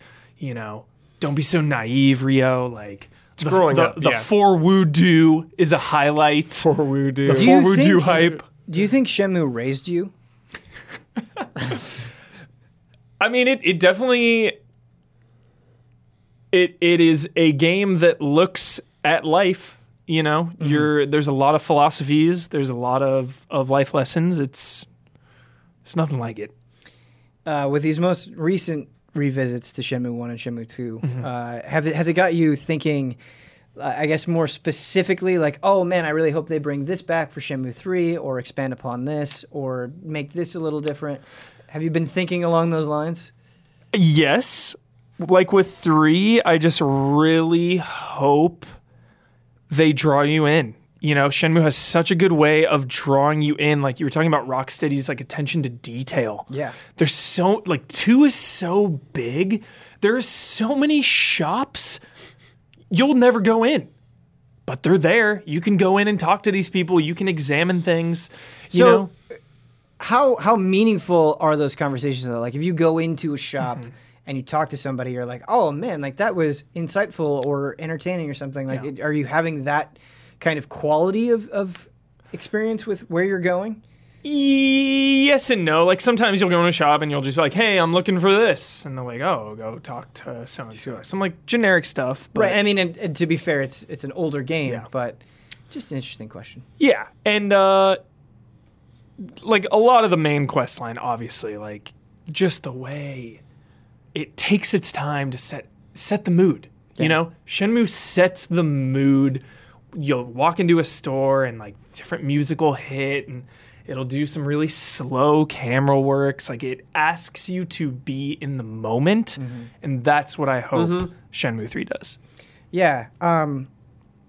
Shenmue 1, I haven't played Shenmue 2, but in Shenmue 1, you're absolutely right. Like, just the insane amount of detail that is in, like, your house, for instance, where it's like, oh, I can open these drawers. I can look and pick up this thing specifically. I can trigger this scene by doing this very specific. Like, it's in open worlds, it feels like it's more about the amount that you see rather than how much you can see a single thing. And yeah, I agree. I think kind of carrying that philosophy over to Shenmue 3 would be really cool. Yeah. I don't necessarily think it's going to chase after traditional open world trends, but I certainly hope it doesn't as well. Yeah. So yeah, cool. Yeah, I've been thinking about just the mood and the vibe, and I'm like, I just hope they capture this. They capture this feeling. Just one quick thing. Shenmue 3 is deadly close. It's so close. How When do is you it feel, coming man? out? August 27th. It's so close. Yeah. Playable at E3. You seem like you're kind of panicking. A little bit. Because, like, we've seen... To me, we've seen, like, nothing. Like, really. Right. They had the Gameplay. quote-unquote gameplay trailer recently, but, like, it was... To me, it was more of just some conversations and cutscenes. You know, we haven't really had that uninterrupted walkthrough, you know, and we're 3 months out. It's pretty crazy. It's like we haven't seen it. We haven't Do you seen think just it'll get delayed? I really don't think so, but I still wouldn't be surprised, you know? So I don't know. The fact that it's playable at E3 is... That's good news. Yeah, that's what I heard. I'm pretty sure it is. Shenmue grapevine. Yeah. I don't mean this question in an accusatory way. I mean it in a genuine way because Shenmue. It's amazing that like Shenmue 3 exists at all. Yeah. Do you think there's any way Shenmue 3 could disappoint you, or are you just kind of happy that you're getting more of it? First and foremost, I'm happy that it exists. Yeah. And everything I've heard Yu Suzuki say about it, the design philosophy stuff, is all on point. Everything he said. The way it's like a circular like gameplay loop of just everything you do kind of folds in on itself and matters. Talking about the mini games, the money, the learning skills, the jobs, investigation, talking to people. He's like, nothing is filler. Every single activity you do matters. So that's really encouraging. Cool. Yeah.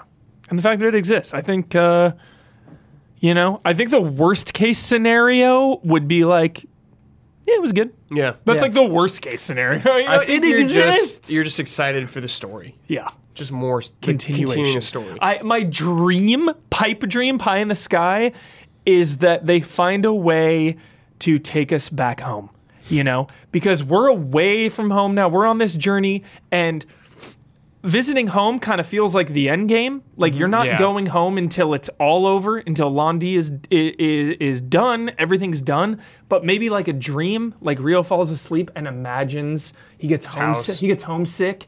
And you know, you wake up and you're playing this section just at home, and Ine-san and Fuka-san are there. Like, give me that fan service. Give me that moment, dude. It's gonna end in the dojo at your house Yes. with everything on fire in a showdown in that room. Londi. Yeah. Back home. And like Fuka-san like laying there. No. Oh, I can't wait. Ryo. Cannot wait. I don't know if this is just like me or my own perspective on things, but it's been kind of exhausting because it feels like every day there's a new thing where like everybody's complaining about some aspect of a game. And I think that's valid. I want people to call out bullshit. But I also think it's important to have a little bit of the other side as well, like that it's not always complaining or being negative all the time, because just from my perspective and the things, there's a lot to be excited about. There's so much to be excited about. It's too much. Even just in this frame trap with this lineup I of know. games, like this has been a slower month, I think, in a lot of ways for me, but it's still exciting. There's so much to look forward to. Even just state of play and seeing Final Fantasy VII, seeing Medieval, seeing new Persona stuff, seeing Monster new Hunter. Monster Hunter stuff, like, and you talking about how awesome Final Fantasy XIV is. Just there's brand new things that away game Yeah. with the creatures that Looked looks new and awesome. wild and fun. There's things we never thought would happen with Shenmue 3 and Final Fantasy 7 Remake. There's updates to games we already love, like Monster Hunter. Like there is a lot of good. I don't want people to blindly accept stuff, but I do think it's important to appreciate the good things when we have them. Absolutely. 100%. I think you're both very good at doing that, Bradley Ellis and Michael Hughes. Oh, thank you. Yeah. I mean, there's always something to play. Yeah. Yeah. There's So much like stuff. you're playing Arkham Knight. I'm going Yeah. back playing Shenmue Like- 2. These are old Yeah, I was games. looking at my Chrono Cross yesterday. I was just like, And you're like, Yeah. that's going to feel good when I Yeah. pop that in. Yeah. Yeah. You know what I was looking at, Ben? You inspired me. What's that? Final Fantasy 9. whoa. Oh, yeah, he was talking about that before.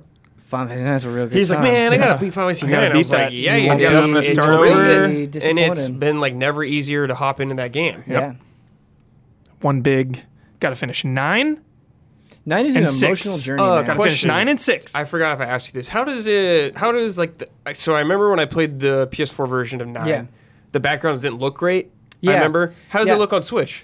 So, yes. So I was recently playing Final Fantasy 9 on Switch, and the backgrounds on when they're blown up, it was definitely very jarring for me at first. I'm like, oh, it's something you do get used to, but course. no, I don't think they look great. The character models themselves look great, and the benefit of the Switch is that when you're playing in handheld mode and everything's shrunk down, Yeah, it looks better. The backgrounds do look a lot better. Yeah. So do they And not look as good on PS4 as well? Same problem? It looks like a little smudgy I from what I only, I remember. only briefly messed around. But I with did it on not PS4. play super long. Like I could totally see it you could get used to it, but it definitely was like, from what I remember on PS1 Yeah. to playing on PS4. I mean, I played it on PS1 when it came out, which was a long time ago. Yeah. But I'm sure you could overcome that hump easily. Yeah, it seems like an Arkham situation where the Asylum and City remasters did some things worse, but they also did some things better, and like you kind of just get used to it. Yeah. It's like I'm not a stickler One for of that my kind favorite of stuff. Dark City of Treno, Huber. That's all you gotta know, City baby. of Treno. I don't think So I got good. that far. I finished. Is it 4 Let me discs? just say, I'm card, pretty sure it's card 4. tournament. I finished disc 2 and stopped. Yeah, Life happened. It's good. It's good all the way till the end. Yeah, it's really good. I think it holds up. Nice. Very, yeah, I very would well. love to play through it again. It's been a long time. to Zorn and Thorn. Try to find some time. Yeah, it's pretty easy going too. Yeah. I would say for the most part. Like as long as you're generally definitely- paying attention to your levels and equipment A and really skills. good sense of adventure, I remember. Yes, from and it. just an incredible cast. Great. Steiner. Just an incredible I cast. love yes. Steiner, dude. Love Steiner. Steiner. Steiner by himself deserves to be in the Hall Yeah, of he's Grace. so sick. Yeah, and all the characters bring something different to the table. I would think some are stronger than others for sure, but yeah, incredible game. Yeah. The last game that I want to talk about, speaking of like revisiting things, this is kind of a weird one. I revisited and have been playing Dragalia Lost. So if you're not familiar with what Dragalia Lost is, it's from Cygames. They teamed up with Nintendo to make their own mobile game, and it's an action RPG. Where you like take your finger or your thumb and you drag a character around and you tap to attack or you hold to do a stronger attack. You have skills. You also have a dragon companion which you can transform into for a limited amount of time. Cygames also did Grand Blue Fantasy. But yeah, I played it and I had like a solid time with it. I was most impressed with the presentation. It's a really good looking game. The music is phenomenal. It's really fun. The UI is really fun. There's just everything kind of pops with it. I thought the story was kind of lame. And the gameplay wasn't enough to keep me excited. But they did this Fire Emblem Heroes crossover, and I was like, well, I gotta Always helps. pop in for Yeah, that. Having a sick crossover always helps. just Yeah. having a sick crossover always helps. And Dragalia Lost is something that like I kind of popped into occasionally, but never for very long. But this Final Fantasy event, I was so impressed with how they handled it. It was really, really, really fun. They added a whole new mission type where you have to kind of defend this fortress, and it felt a little Musou-y, where you had these different lanes and you could close them off with drawbridges. And it wasn't like amazing, but that mission type, having a new way to play the game, really helped. You have these boss fights against characters from Fire Emblem Heroes that were really fun. I just got my might up high enough where I could do like their trials, which is like a much harder version of the boss fights that you do in kind of the main event. The story for it was kind of like you were talking about with the Final Fantasy 15 event. Not very long to get through, but like cute and fun, and it was great interacting with those characters. You can get those characters, you can summon those characters. So you can get Alphonse, Veronica, Thorm, I think is her name, and Marth. You know, Marth. Nice. And very, very powerful, very fun to play as. I was just having a great time, and I ended up sticking with it and getting more invested and wanting to go farther than I ever have with the game. And that was really, really cool because they do so much right. So there's a ton of like currencies to keep track of. You have this castle that you can build up. But they make everything as smooth as possible. So when you're leveling up your characters, right, they have these things called mana circles, and you'll have different nodes on these mana circles to make them stronger in different ways. But you can just be like, oh, just do it for me, just fill it up until I run out of resources. And then when you run out of resources for something, it'll be like, hey, this is what you need to get this thing. And you're like, okay, how do I get it? And they're like, well, do these missions. And then you can go directly to that mission. And so even if you're confused, even if you don't know exactly where everything goes all the time, they try to cleave through all of that and be like, just go here, man. And so it makes it really easy to get invested in. And you just have this team might level where it's like, hey, you need to be at this might level to clear it. And they make it as smooth as possible. And the communication's been really good. They had an update where they're like, hey, here's what's coming. We want to make past events available to everybody. Here are new things that we're working on. Here's a new hero. And so, yeah, I am definitely kind of getting sick of games as a service. I'm kind of getting sick of keeping up with things. But, like, hats off to Dragalia Lost. I think they're doing it well enough. They're making it fun enough. They're doing a lot. And it's always good when you're like kind of getting invested in a game where it's like, there's a reason for me to keep checking in. Yeah. They even give you, so you have like daily quests, of course.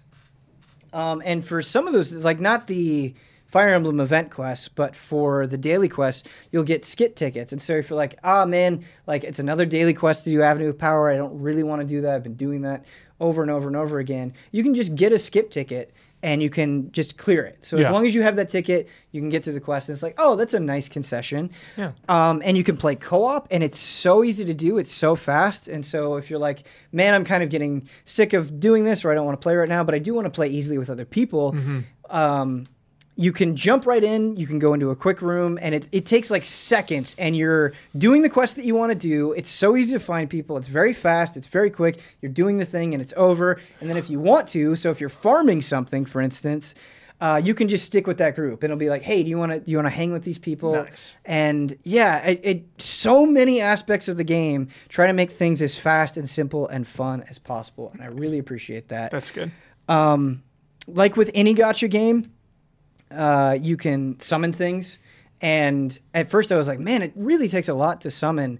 But they give you so many avenues to earn currency that it really felt fair. I know some people are just immediately turned off by anything like this, but I really didn't feel pressured to spend money. I didn't feel like I needed to. The game gives you a lot and it feels fair. And so hats off to that. You do get dupes of things. So you'll get like dupes of adventurers. But when they give you... Can you trade in a dupe? Well, no. So that's the thing. It's like, oh, you already have this character. We'll give you this Eld Water. But you can use that Eld Water to promote like 4-star units to 5-star units. Oh, that's something. Yeah. That's something, yeah. Okay. I still don't love the idea of dupes, but not the worst thing in the world. Right. So, Nice. But yeah, Dragalia Lost, pretty cool. Nice.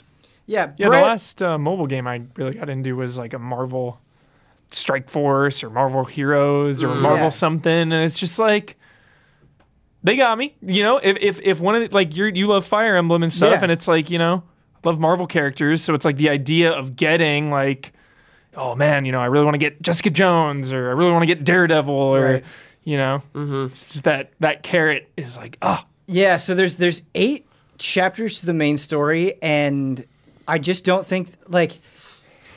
I don't enjoy the story that much. Like it's fine. It's very generic in a lot of cases.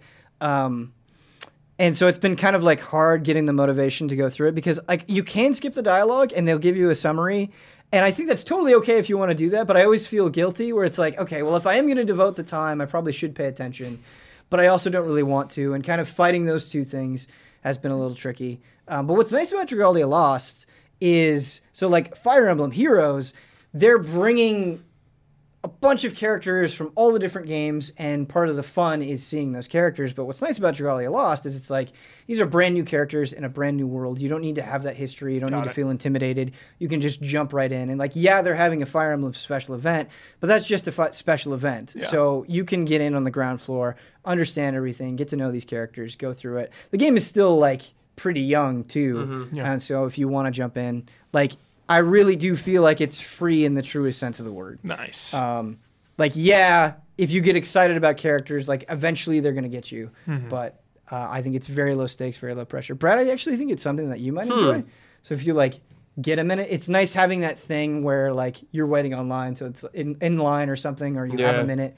It's something you can easily play in a quick batch. But, yeah, I liked it. It's nice warming up on a game, because I felt pretty lukewarm when I first talked about Dragalia Lost on Frame Trap, and I feel a lot better about it now. Nice. Which is really, really cool. And as easy as it is to rag on games as a service, I do think that that's something that I like, where I'm coming to you now, like, all this time later and being like, oh, man, I feel a lot better about games as about Dragalia Lost, and that's because it's had this life. Yeah. It's gotten to improve. It's gotten to be better. It's gotten to make me more excited and include different things, and I think that's really cool. That's how I feel about Assassin's Creed Odyssey. Yeah, talk to me about that, because you've been keeping up with the DLC. It's just non-stop story. Non-stop with this game. Yeah. So I've got like over 100 hours now in this thing. But it seems like you're more affectionate now. Like, you started hot on AC Odyssey, but you're way hotter now after all of this stuff. So much good stuff. Is that just because, like, it's fun to play, the story's been expanded in a meaningful way, or all the above? Really, a lot of big story stuff. All of it matters. Like, they made the weird decision to have the baby or whatever. That's kind of still weird to me.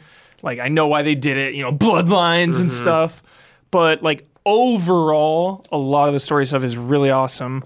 Now they're not only leaning into, like, crazy mythological craziness, you know? I like when they do that more. But also on, like, the overarching lore of the entire franchise, some of the stuff that's been, like, curbed for so long or kind of just in the very, very background of it is really coming to the forefront. And it's just really cool to, like, every couple months, check back in with Odyssey. And it's like, every time I come back, I'm just like, oh, it feels good. That game has a lot of check back in. Check back in. A lot of that. A lot of free stuff. Everything and has a lot of check back in, man. Dailies in it. But there's weeklies. But all that stuff I don't engage with. Yeah. Like, the check back in with your daily quests, like Fortnite and Mortal Kombat 11, is tedious. And you don't want your dailies to clog up, and it's like, oh, well, I got to log in to get my daily, and that it really matters because the reward for your dailies is so important. You need your coins or your battle stars, and it's whereas this is like, hey, we released a free quest. There's no BS attached. There's no strings attached. It's like, hey, do you want to hop back into Odyssey and play a self-contained 2-hour 90-minute quest line that has a beginning, a middle, and an end? Yes. Awesome. So that's when I think that's like the balance I like with games as a service. So the story's good for these? I feel like that's something that Ubisoft has been consistently praised for, is they actually are updating their games and they're getting behind the games and supporting them. They're making them better over the time. They're building up these communities. That's pretty cool. Totally. Are they better than, like, the main story? Yes and no. It's clearly like they've been working on this for so long now. They've got it down. Like, some of a couple of the free ones are better than anything I did in the main game. Cool. A couple of them are awesome. And they expect you to, like, be far in the game. So it's like, hey, go kill 3 people that are wearing this out of like 30 people. It's like, So Huber, I booted up AC Odyssey, and it was hard because I was like, oh man, what the hell was I even doing in this game? I hate that feeling. I hate it so much. I know. And it was like, hey, go find this person. I was like, where the hell is this person? And your enthusiasm for AC Odyssey and just how much I was enjoying it, like, I do want to get back to it. It's definitely like, put a pin in that. However, got distracted by Arkham Knight, which was a good distraction. Very, very good. And now I'm distracted by Days Gone. Very, very good. Like, Assassin's Creed's long, too, so if you're going to play it, you got to, like, really dedicate yourself. It is a brick. It's huge. It is not quite there yet, but big. Just know I keep thinking it's there. It's in the back of the mind. It'll always be there. Yeah, like, it's a commitment. And I'm just... For me, I'm coming from the point of like I'm so invested in this franchise. I've finished all the mainline games. Like I am so all in on Assassin's Creed that it's easier for me to like be attached to the stuff and to hop back in. But like it's a lot. It's a lot. Pretty much every mainline one, but I'm definitely like not as into the story as you, which is like, I mean, that's cool that you're into it. Yeah. So, I mean, it's fun though still. Yeah. But yeah, Stealth kills. it's a goofy. Warp Strike. Warp Strike, yeah. It's Real really good. I Warp really Strike. need to. I haven't even seen this Warp Strike in 14. I need to see it, Brad. It's cool. Yeah. You know what else is cool? As we're getting to the summer months, the only thing that can match the heat of the outside is the heat of this Hotake! It is very hot in here. I think that's why I brought up heat, Brad, is because it's like really hot in this room. And I shouldn't be wearing this. You're all layered hoodie. up. Yeah, I'm all layered up, man. Fuzroda. Brad, I knew that there was only one thing that we could talk about with this Hotake. Yes. We've already mentioned it several Yes. times on this podcast. Did they say? But who cares? Did they say how many Skyrims the Iceborne map is? No, they just said it's bigger than any area in world once you unlock everything. I'm sorry. No, it's all right. Bad joke. But yeah, we're going to talk about the Final Fantasy VII Remake, and I want to open this conversation Whoa. by... Whoa. Yeah. Okay. Okay. I feel like it's something that we all have opinions on. Sure. Which is always good for the Hotake. But Huber, Yeah. when we were reacting to the Final Fantasy VII Remake, you brought up something. You're like, hey, are they going to make it like episodes still, or is it going to be one game? Like, what's the deal? Hasn't been a lot of communication. Yeah. This is my source here is RPG Site. Okay. A lot of places report on this though, but directly from the official Square Enix Japan website, we are progressing on Final Fantasy VII Remake's production as partition titles. Yes. It will still be split up. Okay. We don't know how many. We don't know how many, Okay. but we know that it's still going to be split up. How do you feel about that? I feel good. And Why I do you feel good? 3 words. Life is strange. Okay. All right. Those are episodic games Yeah. that taught me to appreciate episodic games. When I finish an episode of Life is Strange, it consumes me. And I keep it here. I keep it in my heart. I keep it on my mind for months. And I just let it live in me, man. I just love that feeling of like you finish this episode and then you still have something to be excited for in the future. Like it's coming, but you can also take the time to appreciate and feel everything about it and feel that moment, and that moment lasts longer. And we live in a time right now where there's so much that we're just trying to consume and beat this, move on to the next, beat this, move on to the next. And now that it's episodic, it's like we are guaranteed now to let Final Fantasy VII breathe, to let it last. Because even like Kingdom Hearts 3, Brad, Kingdom Hearts 3 to me came and went. And this is a game we were waiting for. You'll be back for that DLC. Definitely. But it's something we were waiting for a long time, and it was over kind of in the blink of an eye. So I'm with you, man, except for one very key difference. Yes. And this is making an assumption. I can't say for certain that this is going to be true, but going on the assumption is I know what happens in Final Fantasy VII.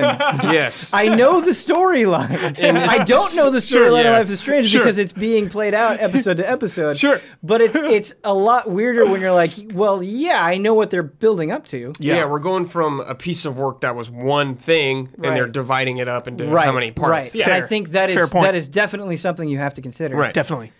Fair point. I want to keep talking about the episode thing. And like before I say anything else, I am immensely excited. I actually think it could be really cool. Yeah. That they're taking the gameplay in a new direction. I'm excited to take this. I am very open to it. I am more excited than anything. But just for the sake of conversation, one thing that popped into my head that I'm very worried about is, to me, like if you don't have an awesome world map in the Final Fantasy VII Remake, that's gonna feel weird. Mm-hmm.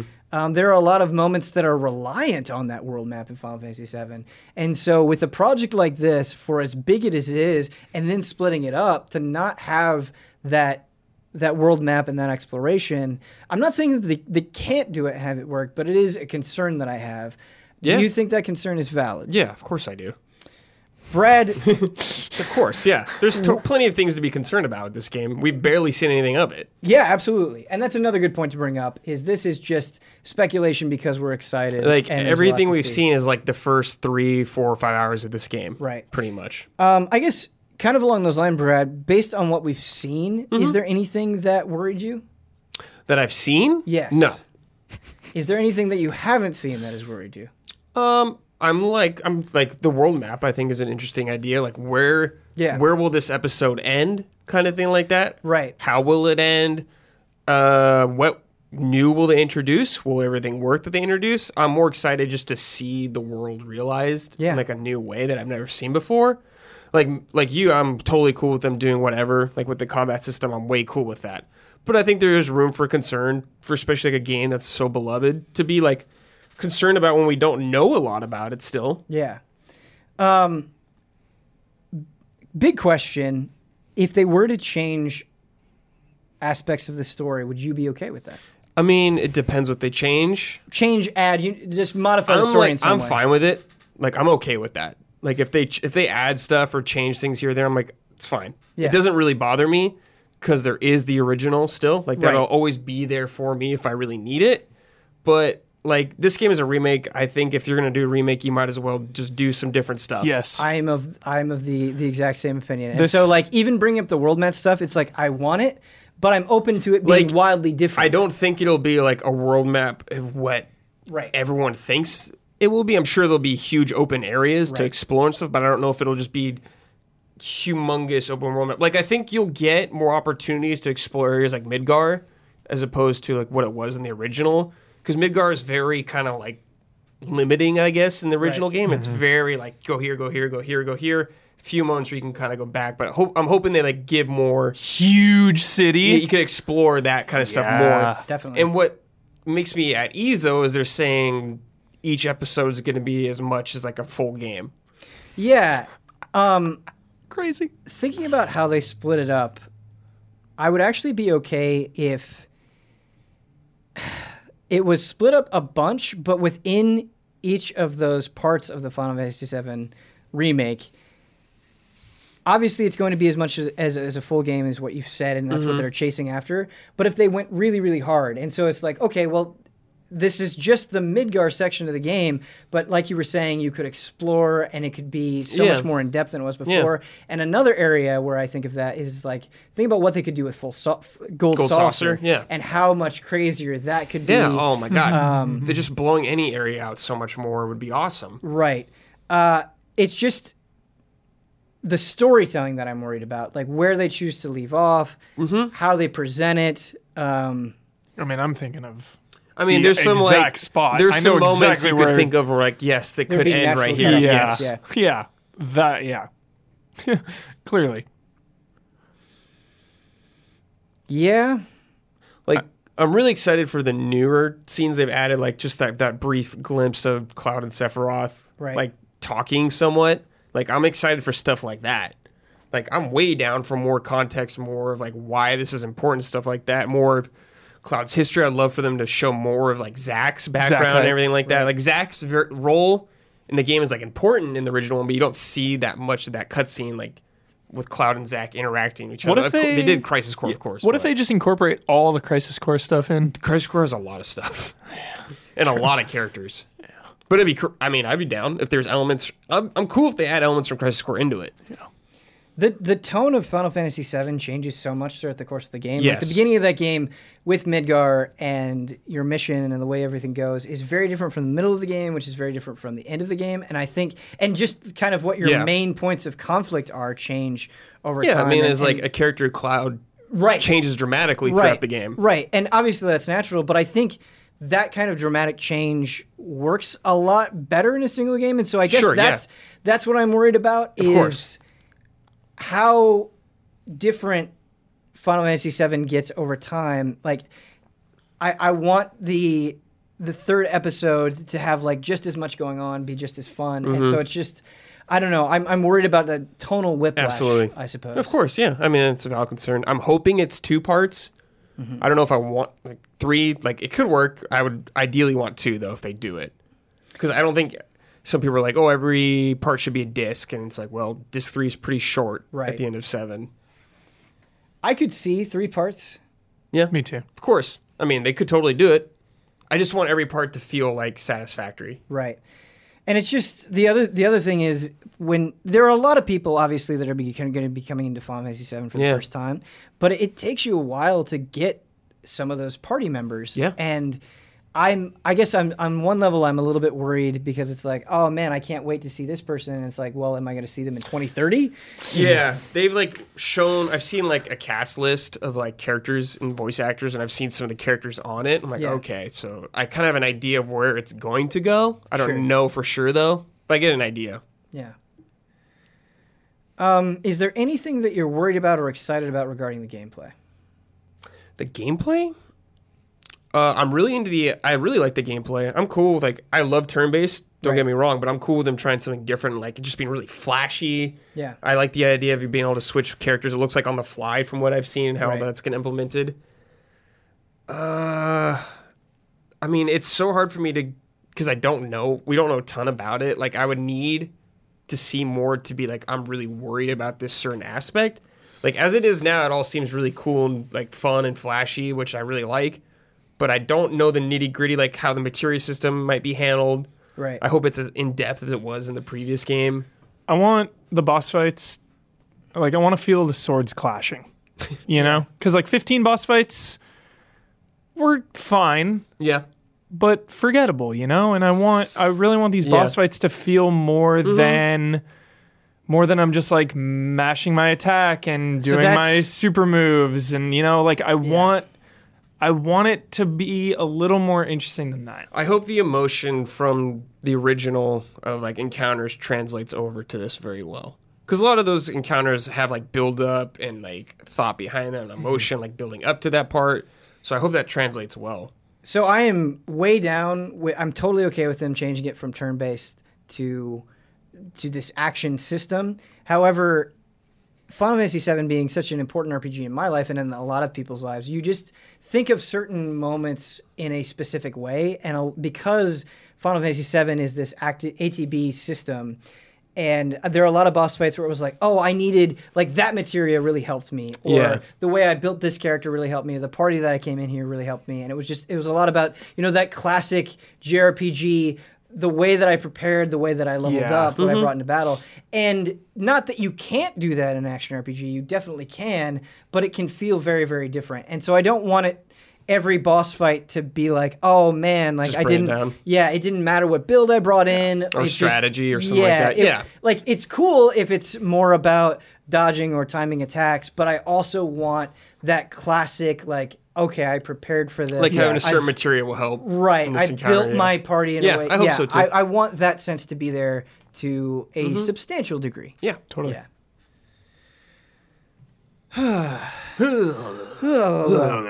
More in June. I think June. That's right.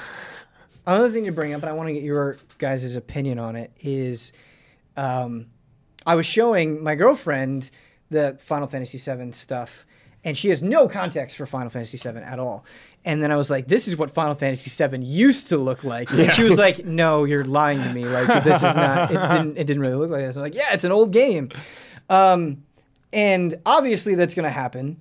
But I think when you have the kind of blocky, older character designs of this PS1, early PS1 Final Fantasy VII, you get attached to them and they look a certain way. And obviously when you make them brand new, they're going to look way different. I actually think they've done a phenomenal job so far. What I remarked on is I was like, man, these guys look the way you have them in your mind. They brought them up to modern standards without ruining what makes them classic. But in the back of my mind, like especially some of the Shinra people, I hope that they look right. I mean, it's a hard thing to nail. Like Brad said it, and I just lived it with Resident Evil 2. You know, like you're right. It's my favorite game of all time. The stakes couldn't be higher. This is how Brad feels about Final Fantasy VII. But like, That's always going to be there, the original, you know? And it is scary that they're doing it so differently. Like, action instead of turn-based rapid is departure. a huge fundamental change. Just like, you know, over-the-shoulder versus fixed cameras is a huge change. But now that it's over, they both exist and they both do things differently, and that's the best. I'm always there with that argument, like, hey, the original already exists, no big deal. I feel the same way about Persona 5 Royal. It's like, well, if I don't like the changes, at least I still have vanilla Persona 5. But man, Resident Evil 2 Remake, and this probably isn't your perspective, Huber, but like for me, everything was nailed. Like Perfect. The Perfection. The fact that it wasn't fixed camera, the way that they did it in the remake was perfect. The way Leon looked was perfect. The way Claire looked was perfect to me. William Birkin, Mr. X, all this stuff was so on point. Ada looked phenomenal. And that's the vibe I'm getting from Remake. You're right. Just You're totally right. The vibes are right. We have a very recent example of a super important game being knocked out of the park. Yeah. Obviously different companies, completely different genres. Different scale. But nonetheless, it fills me with hope. Yes. Yeah, as far as the character design's been, I mean, Nomura is on this, and he did all the original designs. Right. So I think he's gonna like try, like from what we've seen of Cloud and Barrett and Jesse, Biggs, Wedge, they all look great. Right. Like everyone looks great right now. Yeah. And So hopefully that consistency does carry over.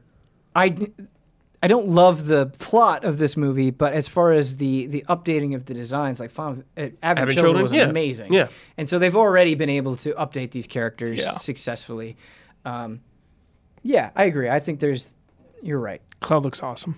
Cloud Yeah. looks He looks perfect. awesome. He looks awesome. I think he looks really good for his age in the game. Yes. Where he's 21 in the game, and I think they really nailed the way he looks. Right.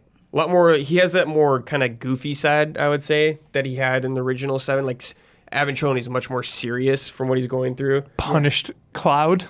Very punished, Clyde. Very punished. Like the most punished. Will, because Nomura's directing this sucker, right? Yeah, I believe he's the director. We talked about Crisis Core being in this thing. Do you think they're just going to throw Advent Children in as an entire episode? I don't know. We're going Advent 3 Children, episodes. Like, I mean, they do could. you think that's just going to be part of this? Advent Children takes years. Like Yeah, takes Advent place Children years takes after. place after the fact, and so I don't Yeah. really understand the need to incorporate it within Yeah. Final Fantasy If VII. anything, I Got think you'd see Crisis Core stuff more likely in it. Right. What about Dirge of Cerberus. Yes. That's after Advent Children. think we'll get some I don't Dirge? think you might get some more additional Vincent backstory with like Lucrezia Dirge of or Cerberus. something like that. But I don't know about necessarily Dirge of Cerberus levels. Just throwing out all Yeah, the just possibilities throwing it on all the out table there. here. Yeah. Letting it all out. I have a complicated relationship with Dirge of Cerberus. Anyway, Hoping for a little more Turks. So I love the Turks. yes, I love Brad, the Turks. absolutely, Yes. more Turks. Yeah, And- they need more fleshing out And the Orochimaru character. within the core game. What's his name? Orochimaru. Oh, You've said that so many times, like Hojo? it could be anybody. Hojo. Hojo, dude. Hojo. Hojo hype. Let's go. Such a creep. Orochimaru. Yeah, Hojo is a creep. I mean, he is an Orochimaru character, He is, 100%. he is. I say it all the time, but at least it fits. Yeah. Science. They put Orochimaru into Final Fantasy VII. I want to talk to you guys about spoilers really Okay. quick because Final Fantasy VII is a thing where it's kind of like the Luke Skywalker, Darth Vader, where it's like you know what happens even if you haven't seen it. Yeah. I felt that way for a long time, but a lot of people in chat when we were doing the reactions were like, "This is going to be the first time that I play Final Fantasy VII." There's a lot of that I don't know, and so I'm like, "Oh, I kind of want to protect that experience Definitely. for you," but at the same time, a lot of my perspective and analysis will be like, "What are they changing? What's Yes. different to this super old game?" And so it's hard finding a balance there, wanting to be respectful but still wanting to talk about it.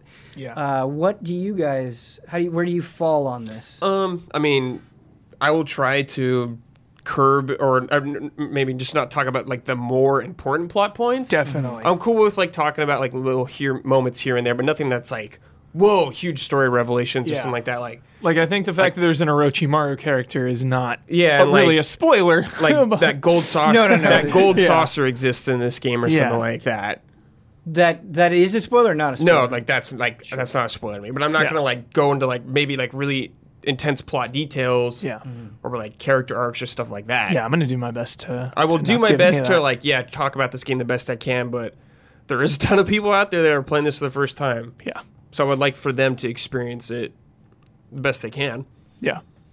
Absolutely. I feel like when we last talked about Final Fantasy VII Remake, this came up. Maybe it didn't, but this is something that Final Fantasy VII is one of those games that means so much to so many people, and even if you haven't played it, you kind of understand its importance, I think, in a lot of ways. And when you have something like that, it seems like an unwinnable situation. Yeah. They don't change enough. People complain. They change too much. People Right. complain. They don't do this character exactly this. Like, it belongs to so many people that there's going to be backlash no matter what. Oh, 100%. How do you feel about that, I guess, in a general sense, when you have something like this? I mean, they've already done crazy stuff with 7 to me already. Sure. Like, Dirge of Cerberus is insane. Advent Children is, like, crazy. Like, what the hell's going on? Like, they've done stuff with this universe already to me. But I always have the original. It'll always be there. It will not be replaced. It's always going to have a highlight for me. And I'm just kind of cool with, like, the developers on this game. A lot of, like, the same people who worked on the original are working on this game. Yeah. And I'm kind of cool with them just, like, letting them make the game they want to make. Yep. Brad, I think that was a perfect response. Yeah. I think of Avengers Endgame, where it's like the MCU journey has been one of my favorite things in my life growing up now. It's like such a huge part of my life. Right. I didn't allow anyone to influence my thoughts about Endgame. I didn't read reactions or Right. theories or what's to come. And I purposefully blocked it out because I just wanted to keep that one really kind of for myself, you know? Yeah. I just kind of Absolutely. avoided like just a few kind of sacred things where it's like, if everyone loves it, if everyone hates it, if it's kind of in the middle, like I don't care. It's going to be me, Right. my wife. Yeah. My wife. That's it. You know, I Yeah. don't want the hot takes for Endgame. I don't want to talk about time travel inconsistencies or Infinity Stones. It's just like, Yeah. nope. I hear you. I'm And you have going to to do protect that. this. You have to keep some things just for you, or at least Yeah. mostly for you. And I get that.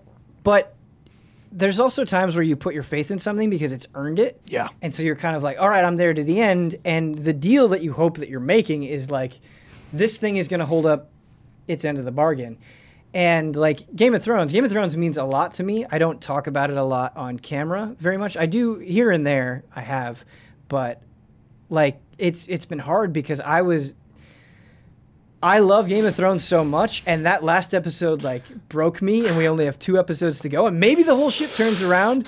But the reason why I'm bringing up Game of Thrones is I think Final Fantasy VII can kind of be the same way, where like even if you're open to it being completely new, even if you're excited through the roof, even if you know you'll enjoy it on some level, like Endgame to me, I don't know about anybody else, and I don't really care. Endgame nailed it for me. Yeah. I felt emotionally paid off, and Yes. that's really all I'm asking for. I wanted to savor that. Yes.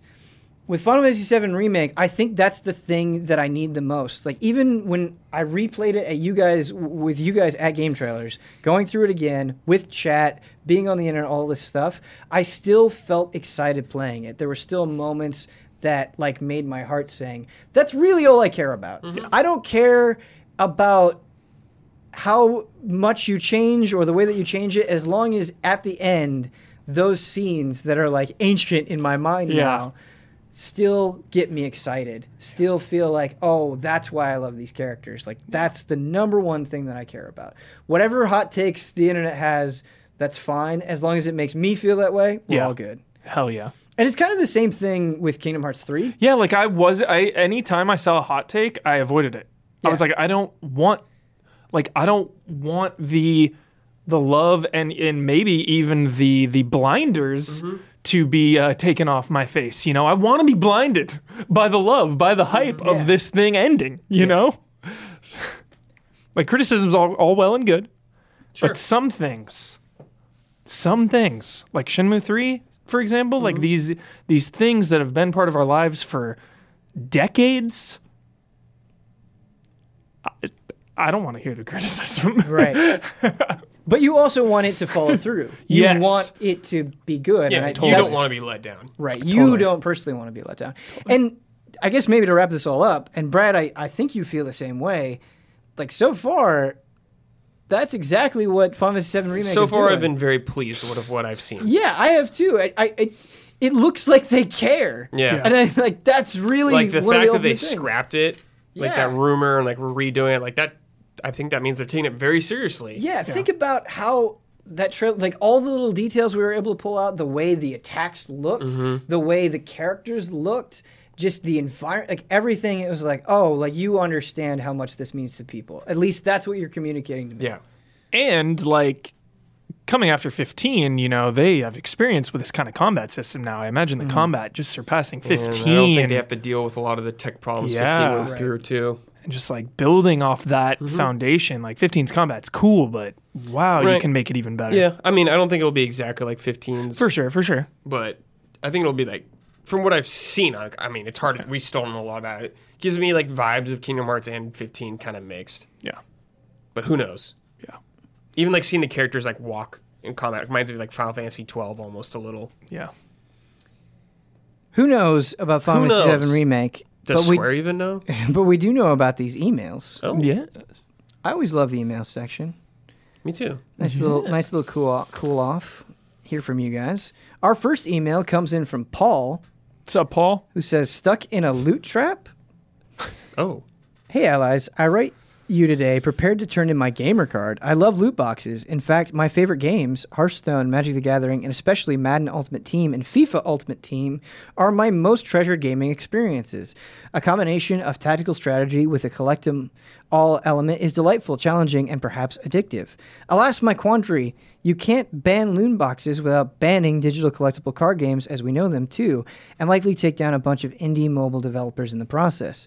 Are gamers really willing to throw the trading card game baby out with the bathwater? Are loot boxes so dangerous that they must be eliminated?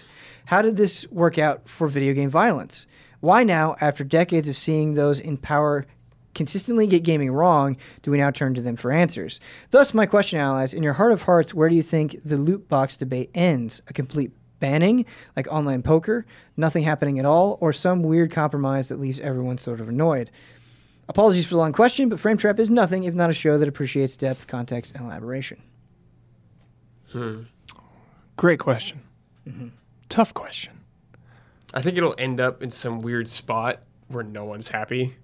That's just the kind of vibe I'm getting about loot boxes and like whatever's going to happen with them. And I feel like developers have realized that we don't like them. Yeah. So newer games, I feel like, are not using them. I feels like- I think of Mortal Kombat 11. I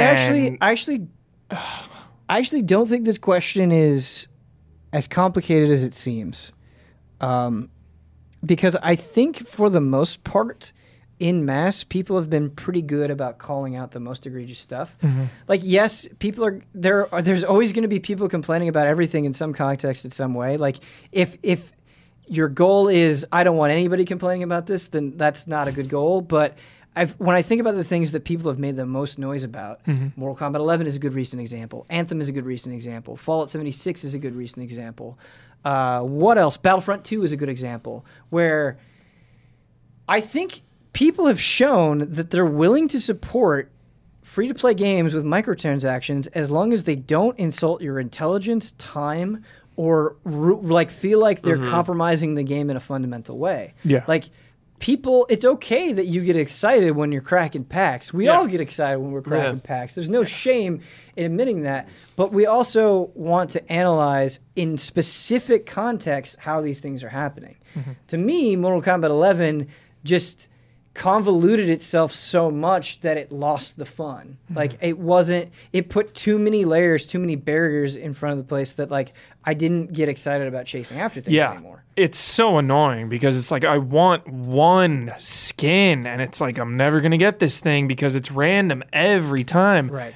And at least in Overwatch you're getting coins, you know, at least I can save eventually save up for the one thing I want. And you know, Overwatch kind of got a lot of criticism because it was like at the forefront of loot boxes, but looking back, like it's fine. Like I have no problem whatsoever with Overwatch loot boxes because it's all cosmetic, whatever. I think it doesn't hurt as much when it's free to play game. Absolutely. Like when it's a $60 game, Yes. like you're already paying full price for it, and then there's that on top of it, especially how it's handled in the game. About like you got to pay to get this item. Who knows if you'll get it kind of thing. Battlefront. As opposed to Hearthstone, which is like you're buying cards, you're playing a trading card game, and it's free to play, I guess, if you want. And you could kind of earn cards. I'm not experienced, but I feel like I'm always way more cool with it if it's a free-to-play game right off the bat, because that's how it survives. As opposed to me buying Battlefront 2 and just getting destroyed because I didn't buy stuff and I'm getting out-geared. I'm like getting killed because I didn't pay money. Yeah. Right. Yeah, and I people have been a lot harsher on $60 games that monetize that way, and I think rightfully so. Yes. People are absolutely right to do that. And the thing Was is, Overwatch $60? I always forget. On console, it was. Okay, and then on PC It was 40. 40. I think you can also enjoy something immensely and be proud of that enjoyment while still recognizing the flaws. Yeah, of course. Yeah. Like you don't like when you're saying like, hey man, I'm prepared to turn my gamer card because I love these things. It's like no. Like you can be part of the conversation, and we need to be better, I think, about recognizing that even something that is really bad maybe has some good things to it, and trying to extract those good things and get rid of the bad things, and just constantly iterate and improve and find a way to make it better. I think another thing that is also exhausting people with this loot box conversation is it does kind of suck that when like it feels everything is moving that direction. Yeah. Especially when you have, I think what's also hard for people is you have these series that they've loved for years, forever, and they've seen it work without this stuff. And then when you put it in, it can be a hard pill to swallow, especially when you don't immediately see like, oh, this makes the game better. Yeah. If it's not actively and immediately making the game better, it feels like they're forcing it in, and that sucks. Yeah. Like it sounds so dumb, I know, but like I just want to be OG Liu Kang.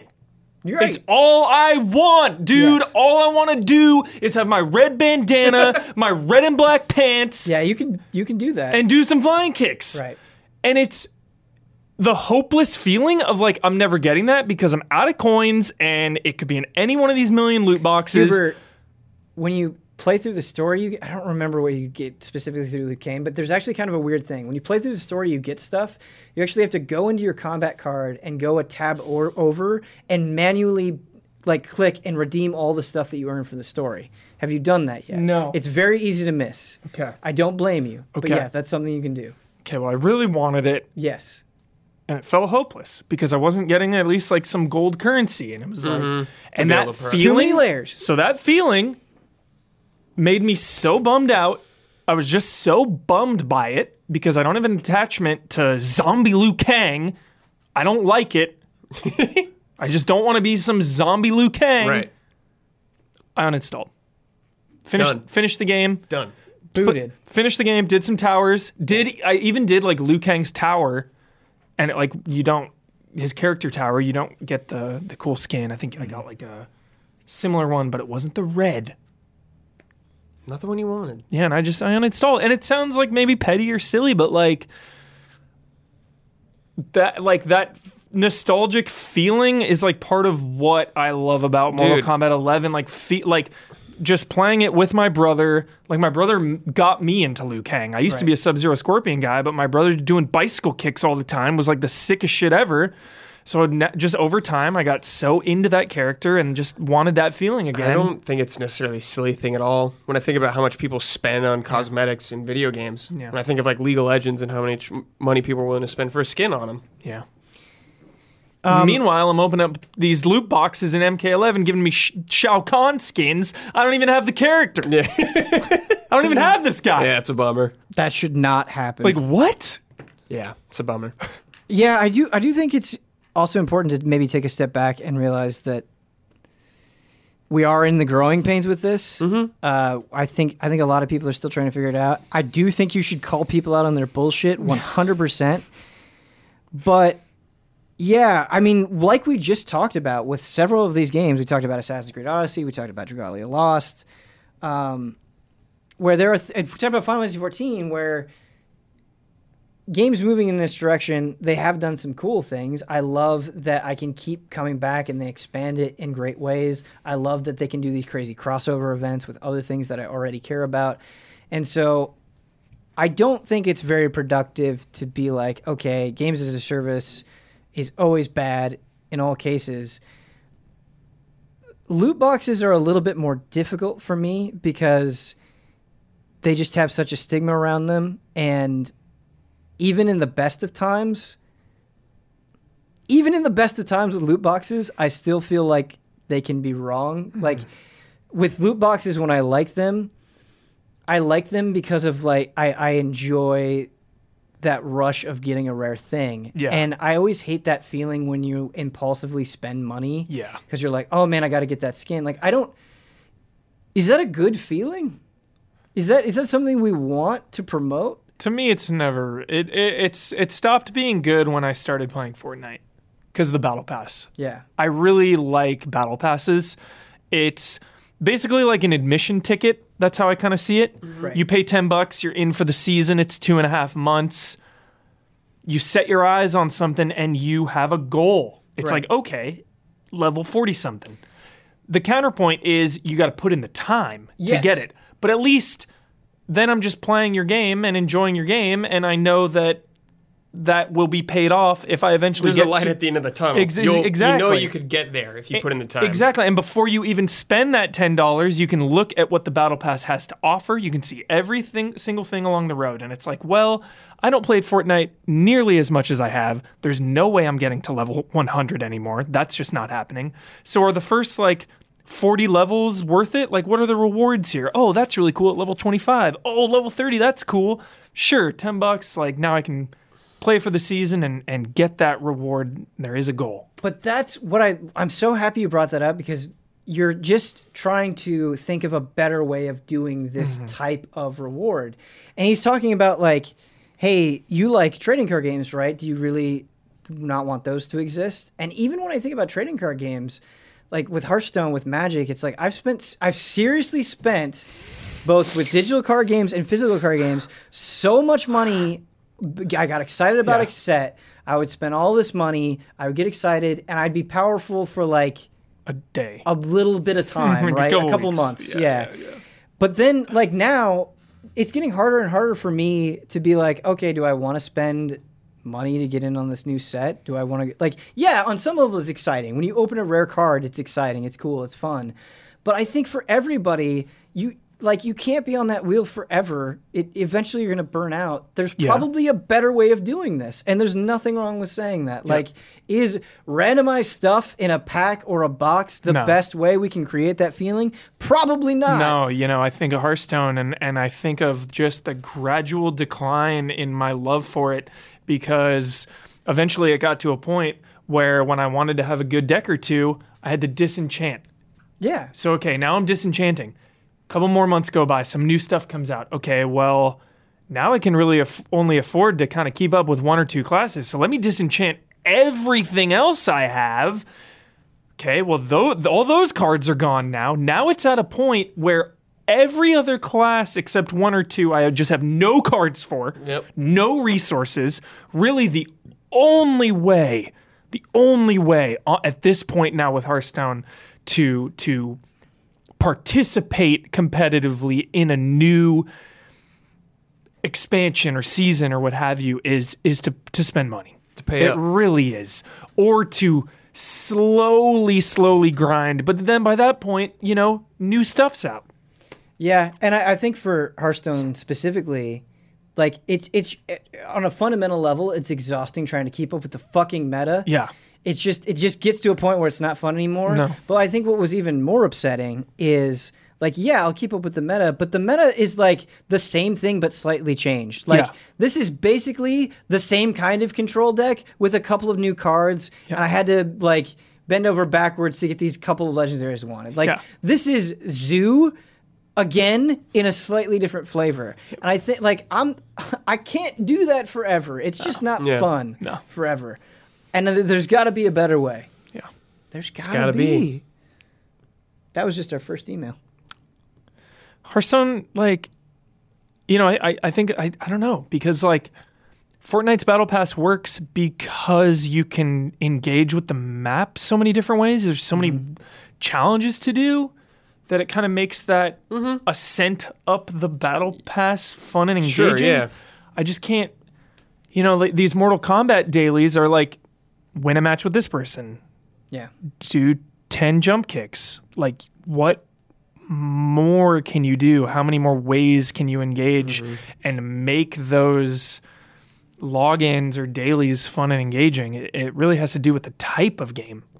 Yeah. You know, what can you do with... I do think Mortal Kombat 11 has some cool stuff in it that like those dailies would be more fun. So they have like co-op battles where it's like, okay, you're going to go up against essentially a super AI boss. There's going to be 3 of you. You're going to each try to contribute as much as you can to bring down that life bar. Like that to me is a more interesting challenge than like that's do fun. 5 uppercuts. Yeah. Land 10 jump kicks. Right. Oh, that's fun. And I know it's easier said than done, and you don't want everything to be like creative and complex, but I do think the more creative you get with how you engage with that game, it's going to be a lot better. And like in some sense, the Towers of Time are trying to do that. Yeah, it's just the way that they do the modifier. Like sometimes I think they're coming from a good place, but the way they implement them, or it's just like, yeah, it's not fun when I can't see. Like when you make the screen pitch black when I'm close to the opponent. Like that's not fun on any level. It's not a fun challenge to overcome. 75 brutalities. Right. Yeah, and you're able to finish this tower doing 75 brutalities. That's not fun. No. That is not fun. Not fun at all. Our next email couldn't be any less fun. comes in from Joe. He says, "Hey allies, I recently picked up Assassin's Creed Odyssey, and while the game is incredible, it started feeling a little overlong to me at about the 20-hour mark. I knew long way to go going Long in way to go. that it's a very long Like a game, third of the way. but it feels long. Maybe. As a point of comparison, Persona 5's Platinum Trophy takes roughly twice as long to earn, but it flew by for me when I played it. What factors do you think make a game feel longer or shorter than the actual time it takes to complete? Are these the same factors that would lead to a similar feeling with a movie or TV show?" I mean, directly comparing the two, the story of Persona 5 is endlessly engaging, you know, and the way you go from I adore the game, and I don't even know if I agree with that. Oh, dude, just like going from character to character, like new relationship here, relationship here, relationship here, overarching story part, and then like more supporting characters, whereas Odyssey does get into a point when everything kind of just starts blending together. Yeah, I feel like a Persona has like a much more variety. You know, like locations you're going to. Like you're going to all those different dungeons with different theming. Like Odyssey is in Greece, and everything kind of looks the same after a bit. Yeah, and a lot of the quests just really start to kind of blend, and it's like, ooh. So, story is... I think a story, could be a huge driving factor, though. Big part. I feel like in a lot of games, I'm starting to see the part where, like, okay, they're changing it up here just to keep things fresh, but there are a lot of times in games where that moment is they're just doing it to do it. They're not doing it because there's any real reason. And I really had a great time with this game, but there would be moments in Batman Arkham Knight where it's like, okay, like I need to move these levers around to match this voice file. Like that's not fun. And admittedly, it doesn't take that long. But just to answer this question, it's finding that balance of having a loop, because every game you can break down into loops, right? But like if your loop isn't that complex, you need to be a shorter game. And I feel like games are afraid to do that. Yes. Where they have a good idea, but they don't have a good 30-hour idea. They have a good 15-hour idea. And I feel like there's this external pressure of like, hey man, I'm spending money on your game. It's got to be this long. It's got to all this stuff. And I really wish, and I know it's not possible, and I know the problem is not that simple, but let your game be 10 hours. I Yeah. treasure 10-hour games. Let it be 10 hours. Let it be 10 hours. It doesn't have to be 30 to 50 hours long. Yeah, and it's like if Assassin's Creed main story was a lot shorter, Yeah. I would enjoy it a lot more. I agree. Like that's awesome that you have all the extra stuff you could do. Yeah. But I feel like because like it takes a long time to get through the main plot of that game, which was like what I was working towards like the whole time.